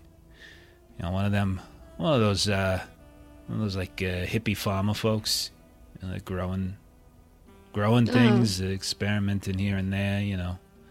They sell at the market. They during once a month they head up. They bring their stuff in. They sell it.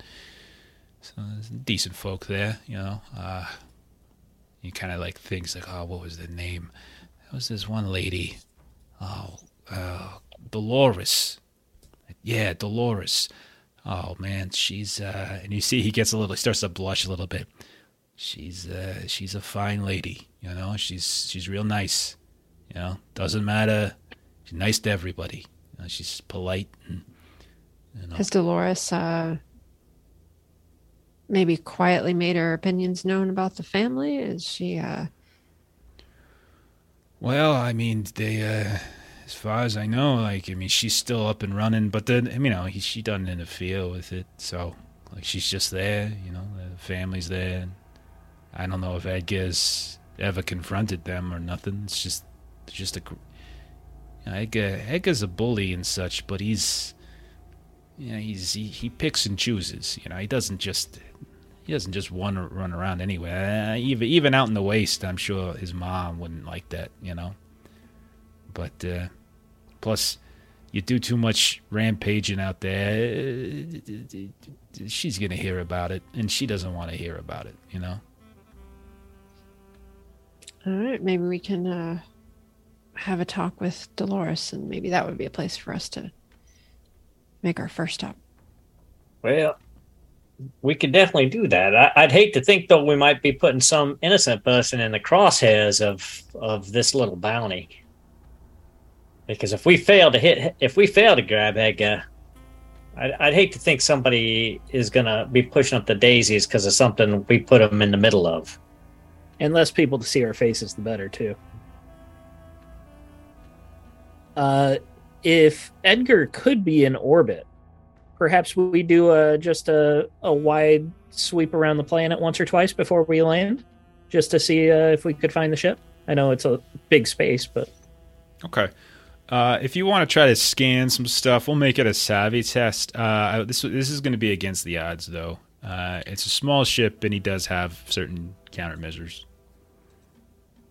Would having a planetary scanner help?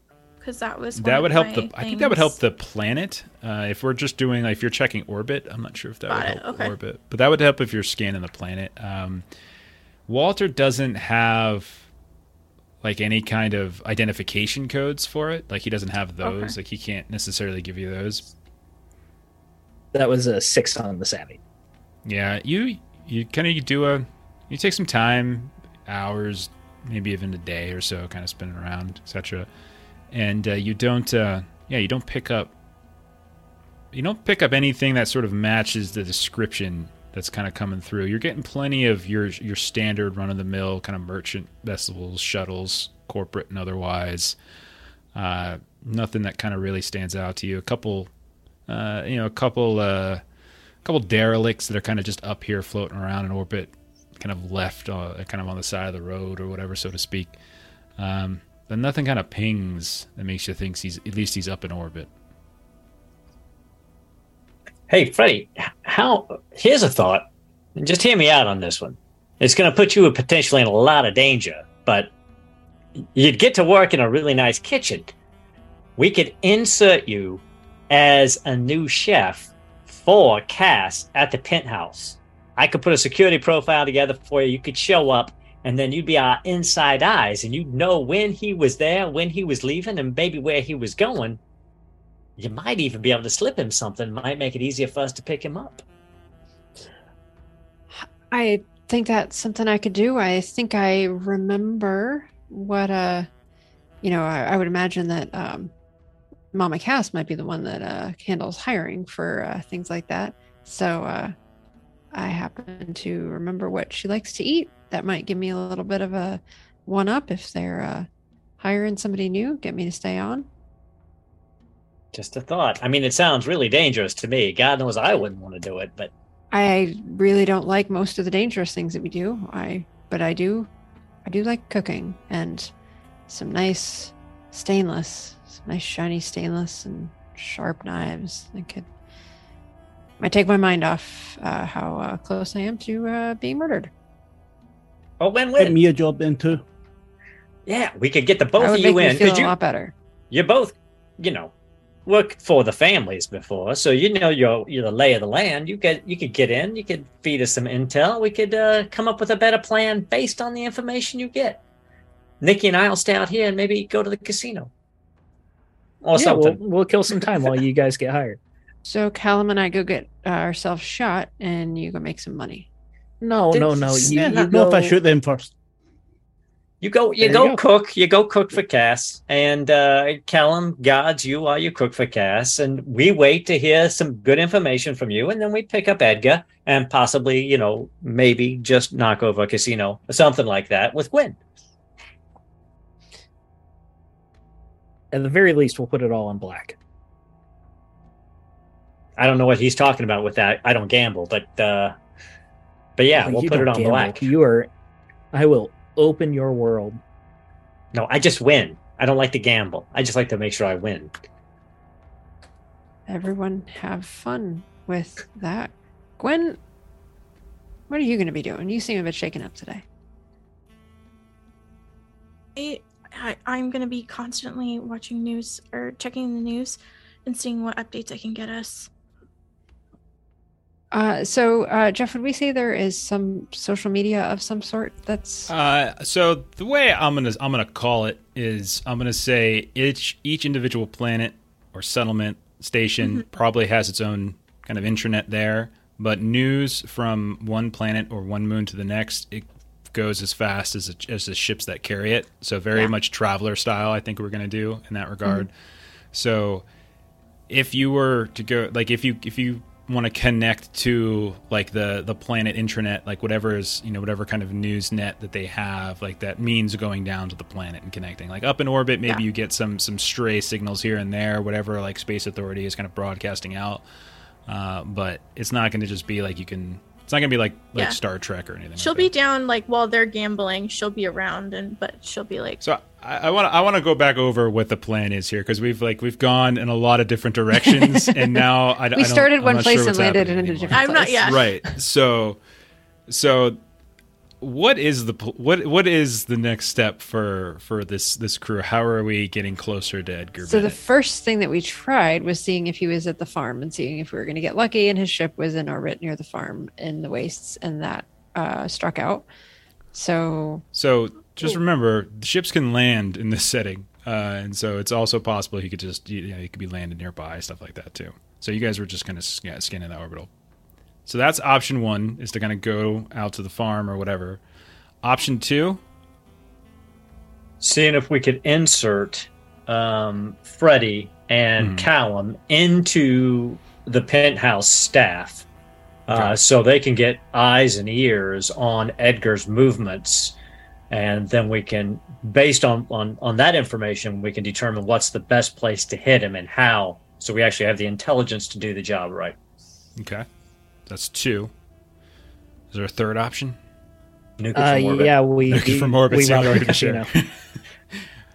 Nikki and Elvis, you're gonna rob a casino. It's your casino with your friend lady. It's No, we Casino won't Meridian. rob the Meridian. But we're gonna gamble there and check out security while we plan a different casino to rob. Okay. And that's just dry a side run. thing. Just dry run in a different casino. Yeah. Okay, so just let me know what we want to do. Start with the farm. Yeah, we'll probably want to start with the farm and just cover that avenue before we try and Okay. insert So- Freddie and Callum, because that makes me nervous. Sure. So you get coordinates from Walter, no problem. Take the ship back into orbit. Stay away from space. So you're on the other side of the moon. So you're not concerned with the Space Authority that you just pissed off like a day or so ago, we'll say. And Gwen, if you're scanning, because you said the ship has a planetary scanner. Is that what you're doing? Yeah. Go ahead and roll a savvy test with upper hand, and see if you can, as you're kind of starting to come down to this wasteland field of various farms and homesteads and stuff scattered about. 11.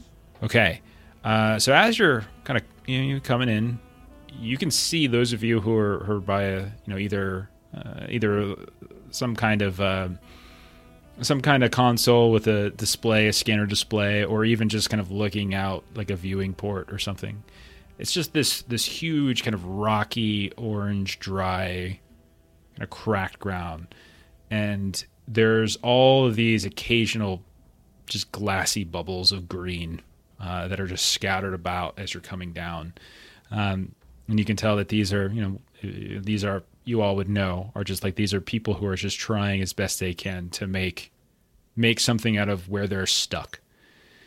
But as you, Gwen, go ahead and start kind of scanning around, you're looking for signs of ships in the area. You're being able to, the kind of closer you get to the surface, the more you're able to kind of localize your scans and localize your scans and localize your scans. And eventually you do actually pick up on a ping of what seems like the type of model or high-end kind of barge system that a ship that you would expect to sort of match the basic functionality that Walter described. And when you look at the actual coordinates that he gives you for Bennett's farm, you do see that they are the same. And so it kind of leads you to assume that he's kind of parked out there. Okay. It does appear like he is parked out at his farm. Good news. Now the question is, where do we park where we won't be noticed? And also, how many people does he have hired right now?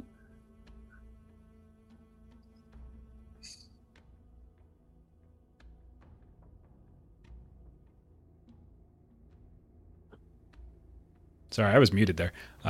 If you talk to Walter, he says, any given time it could be anywhere from 6 to 20 or so.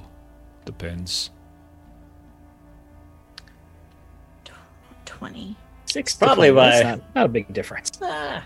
It's probably why most people don't go after this particular bounty. Sounds a little challenging, but I love a challenge. How big is his ship? It's smaller than yours, but it's a little bit more compact. Yours is old and rickety and kind of pieced together with spit and vinegar. His is a little bit more modern. Would we be able to pull up some like schematics on like the model or something like that, or would it be custom? It's definitely a custom from what Walter describes. I guess what I'm getting at is how many people could we expect to be on the ship at one time? Like when he's in it. Up to on it, up to probably around 2 to 3 dozen could probably be on it. In terms of how many it would house, like in quarters and things like that, 6 maybe. So there's a good chance that if we tried to get him while he was on the ship, there could be less security than here at the farm or at the office. If it houses 6 and he's orbiting for a bit, he's not going to be up there with more than 5 guards. I absolutely agree with you there, Nikki. I'm always a big fan of taking, piracy. Well, here's what I'm thinking. I'm thinking that we just we sneak onto that ship ahead of time. A couple of us are on the Belafonte, just circling around. A couple of us on that ship. We give him a little trank gun while he's up there orbiting, and then we just retrieval drone ourselves out. Counter argument. Because I like where you're headed with this. We go in, we reset his computer system so that as soon as he makes orbit, it disengages life support. We're on in vac suits. They all go take a nap. Everybody on the ship takes a nap. We pilot the ship in. What would stop Lock them them from down? landing the ship as soon as they realize they don't have life support, though? Well, see, that's the part where we've reset the security. So once they get up, life support switches off. Security system goes back to a factory restart. He's got no control over the ship. It's just in orbit. You didn't want to fuck with these people like that. Yeah, we take him out and we get him quick on his own if we can. Mess about with that, we're going to have Cass on us as well. It is a fair point. Freddie was wondering if she could use her cargo scanner to scan their ship, now that we know that it is there, just to see if there's anything on the ship. Does that you do it remotely, or is that more like you're on the ship and can scan through? It says it's a ship. Typically a ship integrated device that can scan a target vessel for data on its cargo, communicating the identification and tonnage of the cargo. Okay. So yeah, you scan. Okay, so if you go through that scan, it doesn't seem to be carrying any like kind of noteworthy cargo, like meaning like you're not getting any sense of like it's sort of an agricultural cargo. It's not necessarily carrying like machinery or anything like that. So it doesn't seem like this is a merchant vessel. But you do get what you think are sort of biological signs, we'll say. So he is keeping something perhaps in the hold that might be living.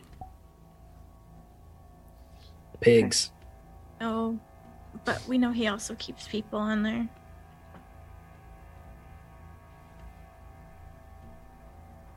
I want those people out of there. Say that again. I want those people out of there. Unless there is guards, but yeah. Given his reputation, we might be doing a rescue mission and a bounty all at the same time. I haven't been doing this too long. Maybe there's extra bounties with that. Maybe you get extra pay when you rescue people and you take care of the bounty. More money. More money's good. More money's good. So All right. let's do some recon on the ship once we get on the ground then.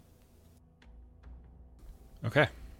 So we'll say you land the ship at some distance away, but as much distance as you can that you're willing to sort of traverse on foot. I don't think you have any ground vehicles, do you? Yeah. Before we leave the ship, Yep. Callum wants a word with Walter. So when everyone else is out of the way. And he looks up at you.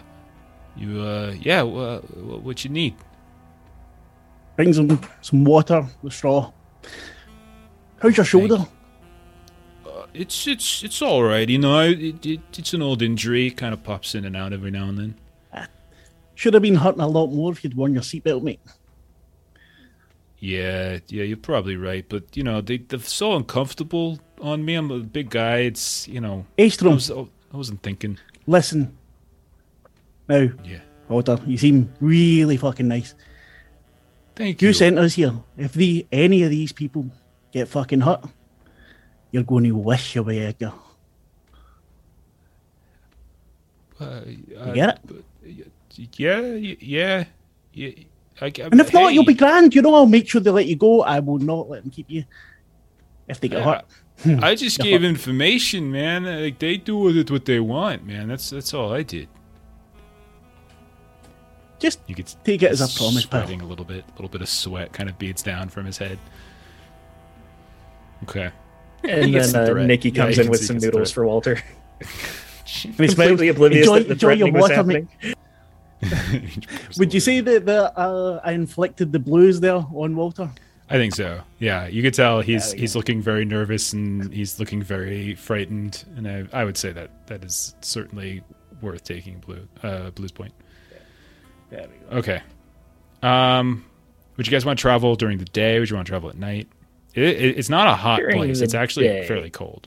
Yeah.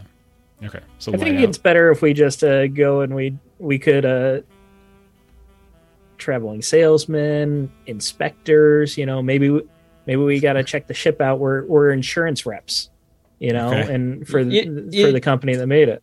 You do Okay. realize this man's a criminal, and if we show up, he's just going to shoot us. I mean, Yeah. he's just going to shoot us. Criminals have legitimate businesses as well, you know, and this is where the ship's parked. So we're here just, you know, there was a recall on the engine, just a couple parts that we got to go in, we got to tweak, you know, maybe a firmware update, you know, and in and out, and, you know, that's it. Nikki, I think that's a fantastic idea. I'm going to stay here on the Belafonte. You guys call me. If, you know, things go hairy, I'll come pick you up. Okay. I think All right. we'll be better off here. We need you to do the hack thing, right? Oh, no, you'll be fine. You'll be fine. Here, You know, Elvis, actually, you would be the best one for a firmware update. I'll put it on a little disc here for you. Just plug that shit in. You'll be Maybe- laughing, Nikki. Maybe we don't actually try. Let's try to not be seen. Wasn't that like part of the plan? I mean, they're going to have security. They're going to see us. That's what I'm thinking. Even if we go at night, you know, they'll have sensors, they'll have guards. It's better to just go and, you know, if they call our bluff, then we'll just walk away. You know, they're not going to shoot us right at the doorstep. Nikki, I love that this is what you think, and I think it's a fantastic idea. Like I said, call me. I'll come pick you up if necessary. All right. So you get me the disc. And Caleb, are you coming with me? Oh, aye, definitely. Okay. Okay. Yeah, So we'll see. Nikki and Caleb are at the very least going to do a on foot scout. Freddie and Gwen, are you going? I feel like Freddie with her, it's all in the details for observation checks, I think should probably Okay. go. So you're going. Gwen? Oh God. Yeah. Okay. She doesn't like it, but she's going. So is Elvis the only one hanging back then? Okay, so Elvis is hanging back. The rest of you get on foot. You start to travel. It's not... you don't necessarily have to belabor the travel, but we'll say you come over a ridge, you look down, you see the spread of Edgar's farm, and what you see is his ship, which isn't... It doesn't look extraordinarily fancy, and effectively it just looks like a giant rectangle and a little rounded on the sides, but it looks in very good condition.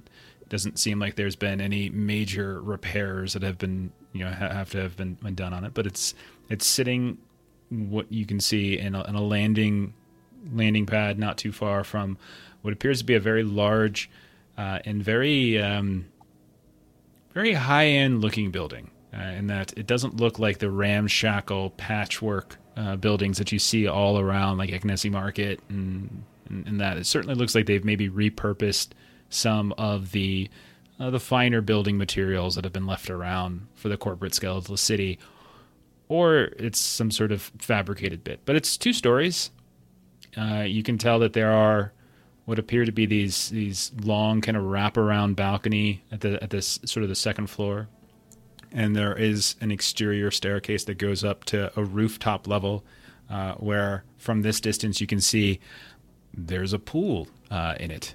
And you also notice, in addition to this building, that there is this small kind of one of those domed areas, not as big as some of the agricultural farms that you flew over, but it's much smaller, and you can see that there are a couple rows of different greenery here and there. And I'd say, Freddie, if you've got some kind of like monocular or binocular, you're looking down, you can see that there's a bunch of different shapes kind of moving about. Freddie, go ahead and roll an observation check. All right.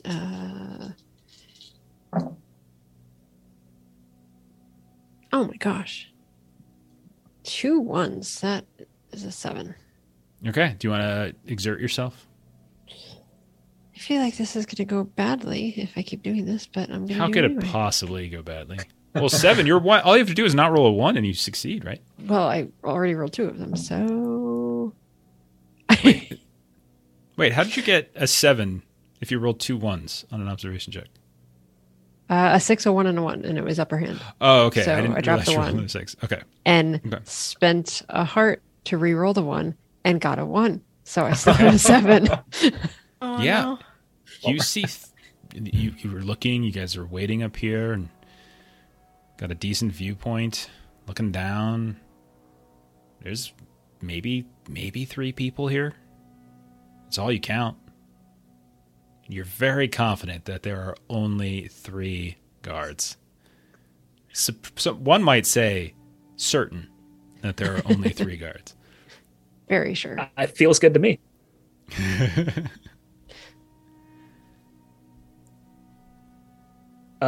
So I think we would try to procure transportation. Something that looks a little bit more upper class this time. Maybe we hire out a car, actually go legit. Is there somewhere in this area that You guys are in the middle. would We're in be the a middle of nowhere, right? thing? You're in the Yeah. middle of Yeah. nowhere. You're Yeah. in wastelands. There's little different pockets of stuff. People usually, while there's some folks that might do some ground travel between these places, you're so far from the main hub, Agnessi, that people would take a ship. Yeah, so on the ground it would just be like finding I'm picturing like a farmer's truck kind of a thing would be. Can't call an Uber. No, I don't think so. Sorry. I want to yes and that, but no. I don't want to do that. Maybe we're trying to buy All a right. pig. I think I've got a good thing going. We'll go with the firmware update Elvis has it set up. We'll go in there. Insurance rep just need to look around a little bit. Caleb, you look very professional. So I think this could work for us. Big broken nose, tattoo of 42 on his neck. Yeah, we're going mafia professional. Yeah. All right, so Nikki's leading this. So Nikki, are you going up and like knocking on the door, or are you sneaking up and trying to like get onto the ship? I want to look as legit as possible, and I want to like at the gate or whatever, or the door, whatever video camera. I want to try and talk my way in. Okay, so you're going right up to the door. All right. What are the rest of you doing? Elvis, I understand, is probably taking the ship and flying it away and finding a different crew to work with. What are the rest of you doing? I would say probably preparing for plan B of just sneaking on the ship. Oh, God, I don't even want a plan B at this point. Plan A is hard enough to pull off to begin with. Okay, so, Freddie, you're going to sneak onto the ship while Nikki is going to the front door? Yes. Okay. Gwen and Callum, what are the two of you doing? I'd be sticking with Nikki, but trying to keep an eye on Freddie. Okay. I'll go in with Freddie. If anything, we'll be pulling attention away from Freddie, so this could work. Okay. So Nikki and Callum are going to the door. At a certain point, you will lose sight of Freddie, as the house will basically be between you and where she's kind of wandering off to. But you can keep an eye on her up until that point. Freddie, Gwen, you're going towards the. We have split the party 3 ways. This is absolutely phenomenal. Elvis is watching all of us somehow from the ship. Okay. The AI is complaining about how stupid we are.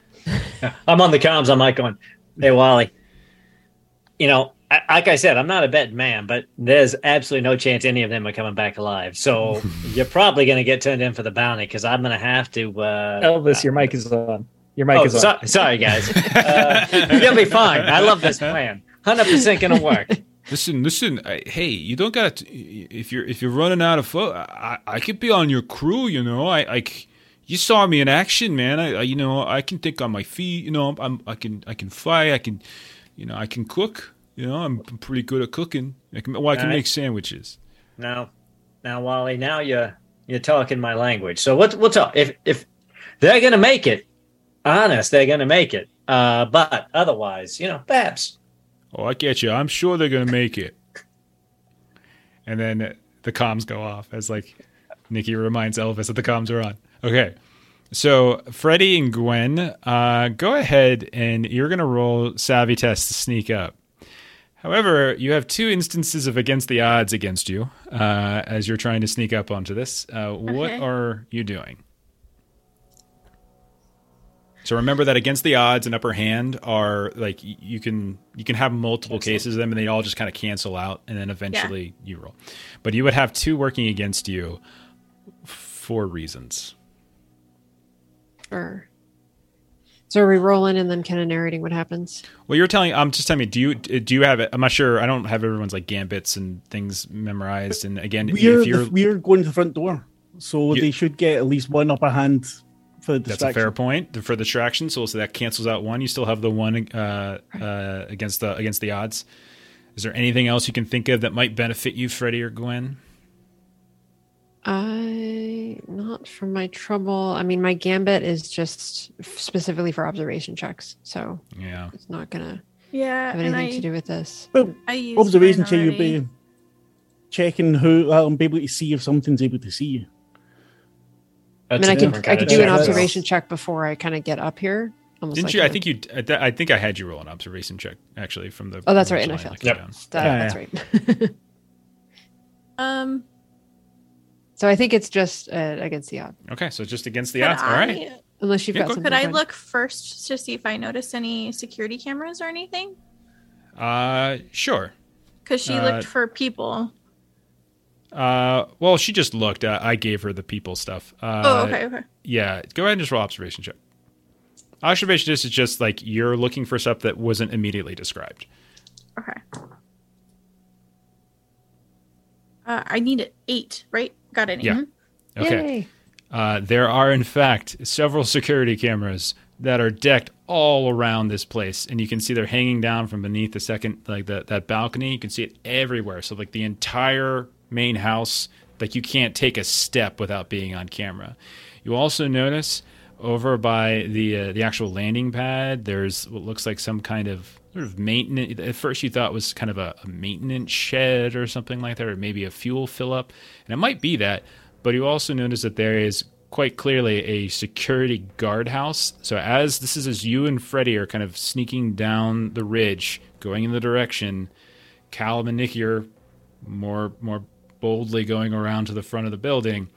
Freddy and Gwen, you suddenly grab Freddy's, the back of Freddy's shoulder. You're not sure if the cameras have already caught you or not, but you point out and you can see that there is some kind of booth that's right there, and it is occupied. Freddy, you didn't see that there is somebody quite literally inside of a booth. That is something you see. What I'll say is that since you noticed it, you can just roll your stealths flat now. Okay. So you can try to compensate for it, basically, is what I'm saying. All right. Okay. And so now we're doing a savvy. Mm-hmm. So savvy, yeah. Oh, God. All right. 10. I am going to spend two. Too hard. Yeah. Okay. To reroll, basically. Okay. Yep. All right. And thank God I did 6, 7, 8, 9, 10. 10. Okay. I rolled Two of you. I rolled 2 ones the first Okay. time. Oh, no. All right. So the two of you now taking a different angle, putting the sort of the ship as best you can, and the landing struts as best you can between yourself and what this booth is, trying to take an angle, kind of leading up, kind of working your way up until you are on the line, like you step off like the dirty, like crunchy ground, and feet go on top of the landing pad itself. You feel the concrete underneath, the smoothness of the concrete. Dust kind of moves around as wind starts to whiff through. You move up to one of these landing struts and you lean against it like you're basically up against a tree at this point. Mm-hmm. And you know that there's there's some way to get in here. Likely you're going to have to kind of go up a ramp, go through some security, that kind of thing. But you have made it onto the landing pad, and you're right underneath the ship. Meanwhile, Nikki, Callum, you all are wandering around to the front of the building. Looking legit, I believe was the term that Nikki wanted to do. Is roll legit. You go around to the front of the building. You notice that there are what looks like these like dirt bikes that have been locked up in the front of the building, like in a sort of a little wheel rack area. They look kind of beautiful and glossy and in all sorts of fancy colors. Stark contrast to the veritable drab gray, and then like the white or drab brown, and then the whites and grays of the building itself. You notice that about 10 feet from the door itself, like there's this overhang, and then there's like this looks like gray kind of metal glossy door that leads into the building, and then there's an overhang the rest of the way. You see like there's a walkway, a bricked walkway. You see that there's a small little intercom, and you can see the two of you come around, you can very clearly see you are on camera, and there's an intercom right there. What do you want to do? A big smile. All right, look professional. Look professional. Okay. Callum gives a big smile. Nikki, you want to look press professional. the intercom. Okay. And you press the intercom. Buzz. You hear a voice come on. Hey, what do you want? Hello, my name is Chance Clover. I work for Negotiated Outer Orbit Damage Liability Enterprises. This is my associate, Bruce Roberts. We represent a client who has self-reported an accidental collision in orbit with what we have tracked to be your ship. We just need to take a couple pictures for liability purposes, and then you should be able to get a little settlement out of this. Your insurance? Unfortunately, yes. 1 second. You kind of wait. It's this long pause. You don't hear anything. You look around. You hear about 100 or so feet away, you see these like shadows kind of moving around in the dome. You see these pigs that have all kind of moved up to the edge of this otherwise transparent dome, and they're just staring at you. You hear the voice suddenly pick back up. You can come in. And you hear a buzzer, and the door opens up, and you can see that there is a man much the same height and size as Walter. He's got a shotgun in his hand, kind of holding it down, and he looks up at you and he says, "If y'all could please come with me. Mr. Bennett would like to have a word." Absolutely. That is why we're here. We were just trying to get you a settlement. What's your name, big man? Me. You can call me Tommy. Good to know, Tommy. Nice to meet you. Nice to meet you, too. And the two of you start walking in. He lets you walk past. The second door opens up. It opens up onto this beautiful, like living room area. There's all sorts of plants here and there that are kind of popping up. You hear the vague sound of kind of music that's playing. You hear voices talking, like there's other people here. You can see that there is this sunken living room with this enormous swirling couch around this like same side, like this enormous ottoman as well, on top of which there are all these different glasses that are kind of clinking around. You can see there's probably about 4 or 5 people kind of sitting down. There's a little bit of leaves that are kind of getting in the way. You can't tell if that's the first one. And you hear the guy's voice, Tommy's from behind. You say, Mr. Bennett, they're here. And he's like, "Oh, how wonderful. Well, why don't you two boys come around so we can get a better look at you?" Of course. Like I said, my name's Chance Clover. This is my associate, Bruce Roberts. We're here on behalf of Negotiated Outer Orbit Damage Liability Enterprises. Like I said, I have a client that self-reported a collision in orbit, and we just need to take a couple pictures of your ship, just do a little looky-loo, and you should be able to get quite a sizable settlement. You go down these marbled steps of into the sunken living room area where there's the party that's happening, and you hear the voice. "Oh, that sounds very interesting. I'm always interested in getting more money." As you start coming around, Nikki's still talking a mile a minute. Just talking a mile a minute. You see Edgar Bennett right there. He's got 2 people on his left, 2 people on his right, 2 women, and he's got like 2 men sitting there as well. Callum, as you look up, your eyes are scanning across the groups. You notice a face you recognize. You notice that his leg is kind of got this strange boot, and his arm and his hand that's holding this glass is kind of missing a few fingers. This maimed looking hand. He's got this kind of reddish orange hair, kind of slicked back a bit on the sides. And he looks up at you. And his eyes kind of grow wide. He gets this big grin on his face. And he just says, and I can't do a Scottish accent, so I'm not going to do it. It's like, "Long time no see. Hey, Callum?" And we'll end Hands off there. the good there, mate. Nikki is just feigning shock, like, "Hello, never heard that name before." Nikki's still going with the Callum. I don't know. I don't even know this guy. I just found him out in the woods. Okay. He's not called Bruce? Yeah. Would you say that I made an outrageous bluff? Oh, for sure. Absolutely. Would you say that I went all in and I'm living to regret it? Oh, gosh, yes. Your entire next session will be regretting what you've done. Callum, you do notice the McGregor kid that Freddie maimed, and we'll probably learn more about that next session. But that is where we'll end with Nikki and Caleb inside, face to face with Edgar Bennett and an old foe, with Gwen and Freddy hiding out underneath the ship, and with Elvis and Walter figuring out what they're going to do with their new ship. Buddy cop comedy. Buddy cop time, yeah. Buddy piracy movie.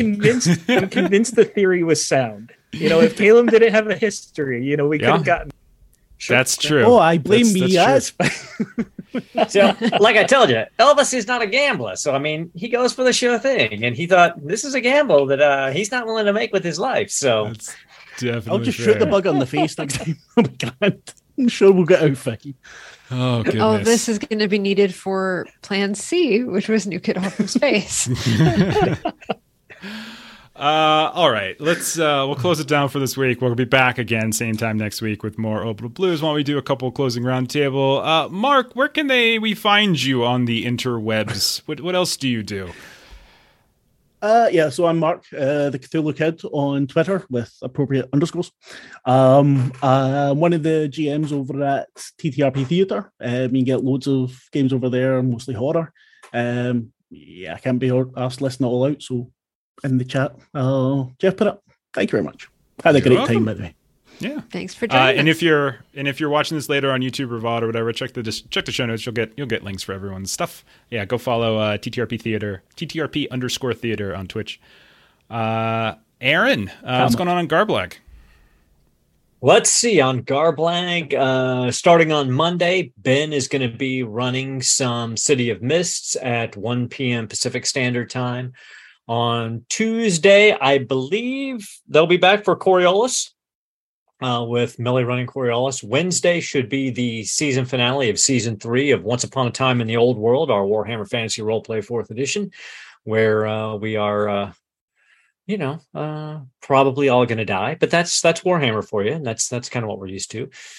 Thursday, I believe we'll be back with Lewis running the One Ring at 1 p.m. And then Thursday night at 7 p.m. Pacific Standard Time, we'll be back for some Achtung Cthulhu, I believe, where we will also probably all die, because that's what we do. And then Friday, 1 p.m. Pacific Standard Time, you'll get to see Jeff in our Blades in the Dark game as they move into some entanglements and some downtime after a interesting approach to their last score. Mm-hmm. That's we will probably also all die at some point. Probably also all die. Yes. All right. Next Saturday is you're running a City of Mist game. Okay. Is that right, Mark? Yeah, every second Saturday. Yeah. Nice. Okay. Perfect. So the next Saturday before this. So if I'm extra tired, then that's why. Yeah, you get a doubleheader. Melissa and I will be coming from a doubleheader then as well. You're used to it. You're both. It's crazy how much you do. Steven and I have a doubleheader today. This is round one. We have round two in like an hour and a half. Let's see. I'm not running though. I'm just causing chaos. I know. So I'm running both of them today. I don't love so many games, so little time. So yeah, Steven and I, in about an hour and 45 minutes over in Grim and Perilous Plays, we're playing Heart, the City Beneath. Possible end episode. Could be penultimate, could be the last episode, not sure yet, so come check that out. Jeff, I'll give you a complication. Yes, please do. So I can just murder. I just murder someone and just, that'd be great. And then Monday we'll be back doing Holler for Savage Worlds. And then Tuesdays, Steven, what's going on Tuesday? Tuesday, Haunted West on Adventures in Lollygagging, 9 p.m. Central. Weird West Horror by Darker Hue Studios. It's been a lot of fun. We're about halfway through this arc. We got a little bit left and we're wrapping it up. Hopefully I'll get a kill by the end. It should be a lot of fun. Fantastic. And next Friday, we'll be back for more Mothership Gradient Descent. So lots of stuff. You probably forgot everything we just said, but go follow everybody. Go watch everybody's stuff. It's a lot of fun. We're going to go ahead and raid Boys from the Baltic Star. We've been raiding them lately because I know they also sometimes play Orbital Blues. So we're going to go ahead and raid them. Follow the raid. Thank you if you're watching this later on VOD or listening to this on podcast. And we'll see you next time. So bye-bye.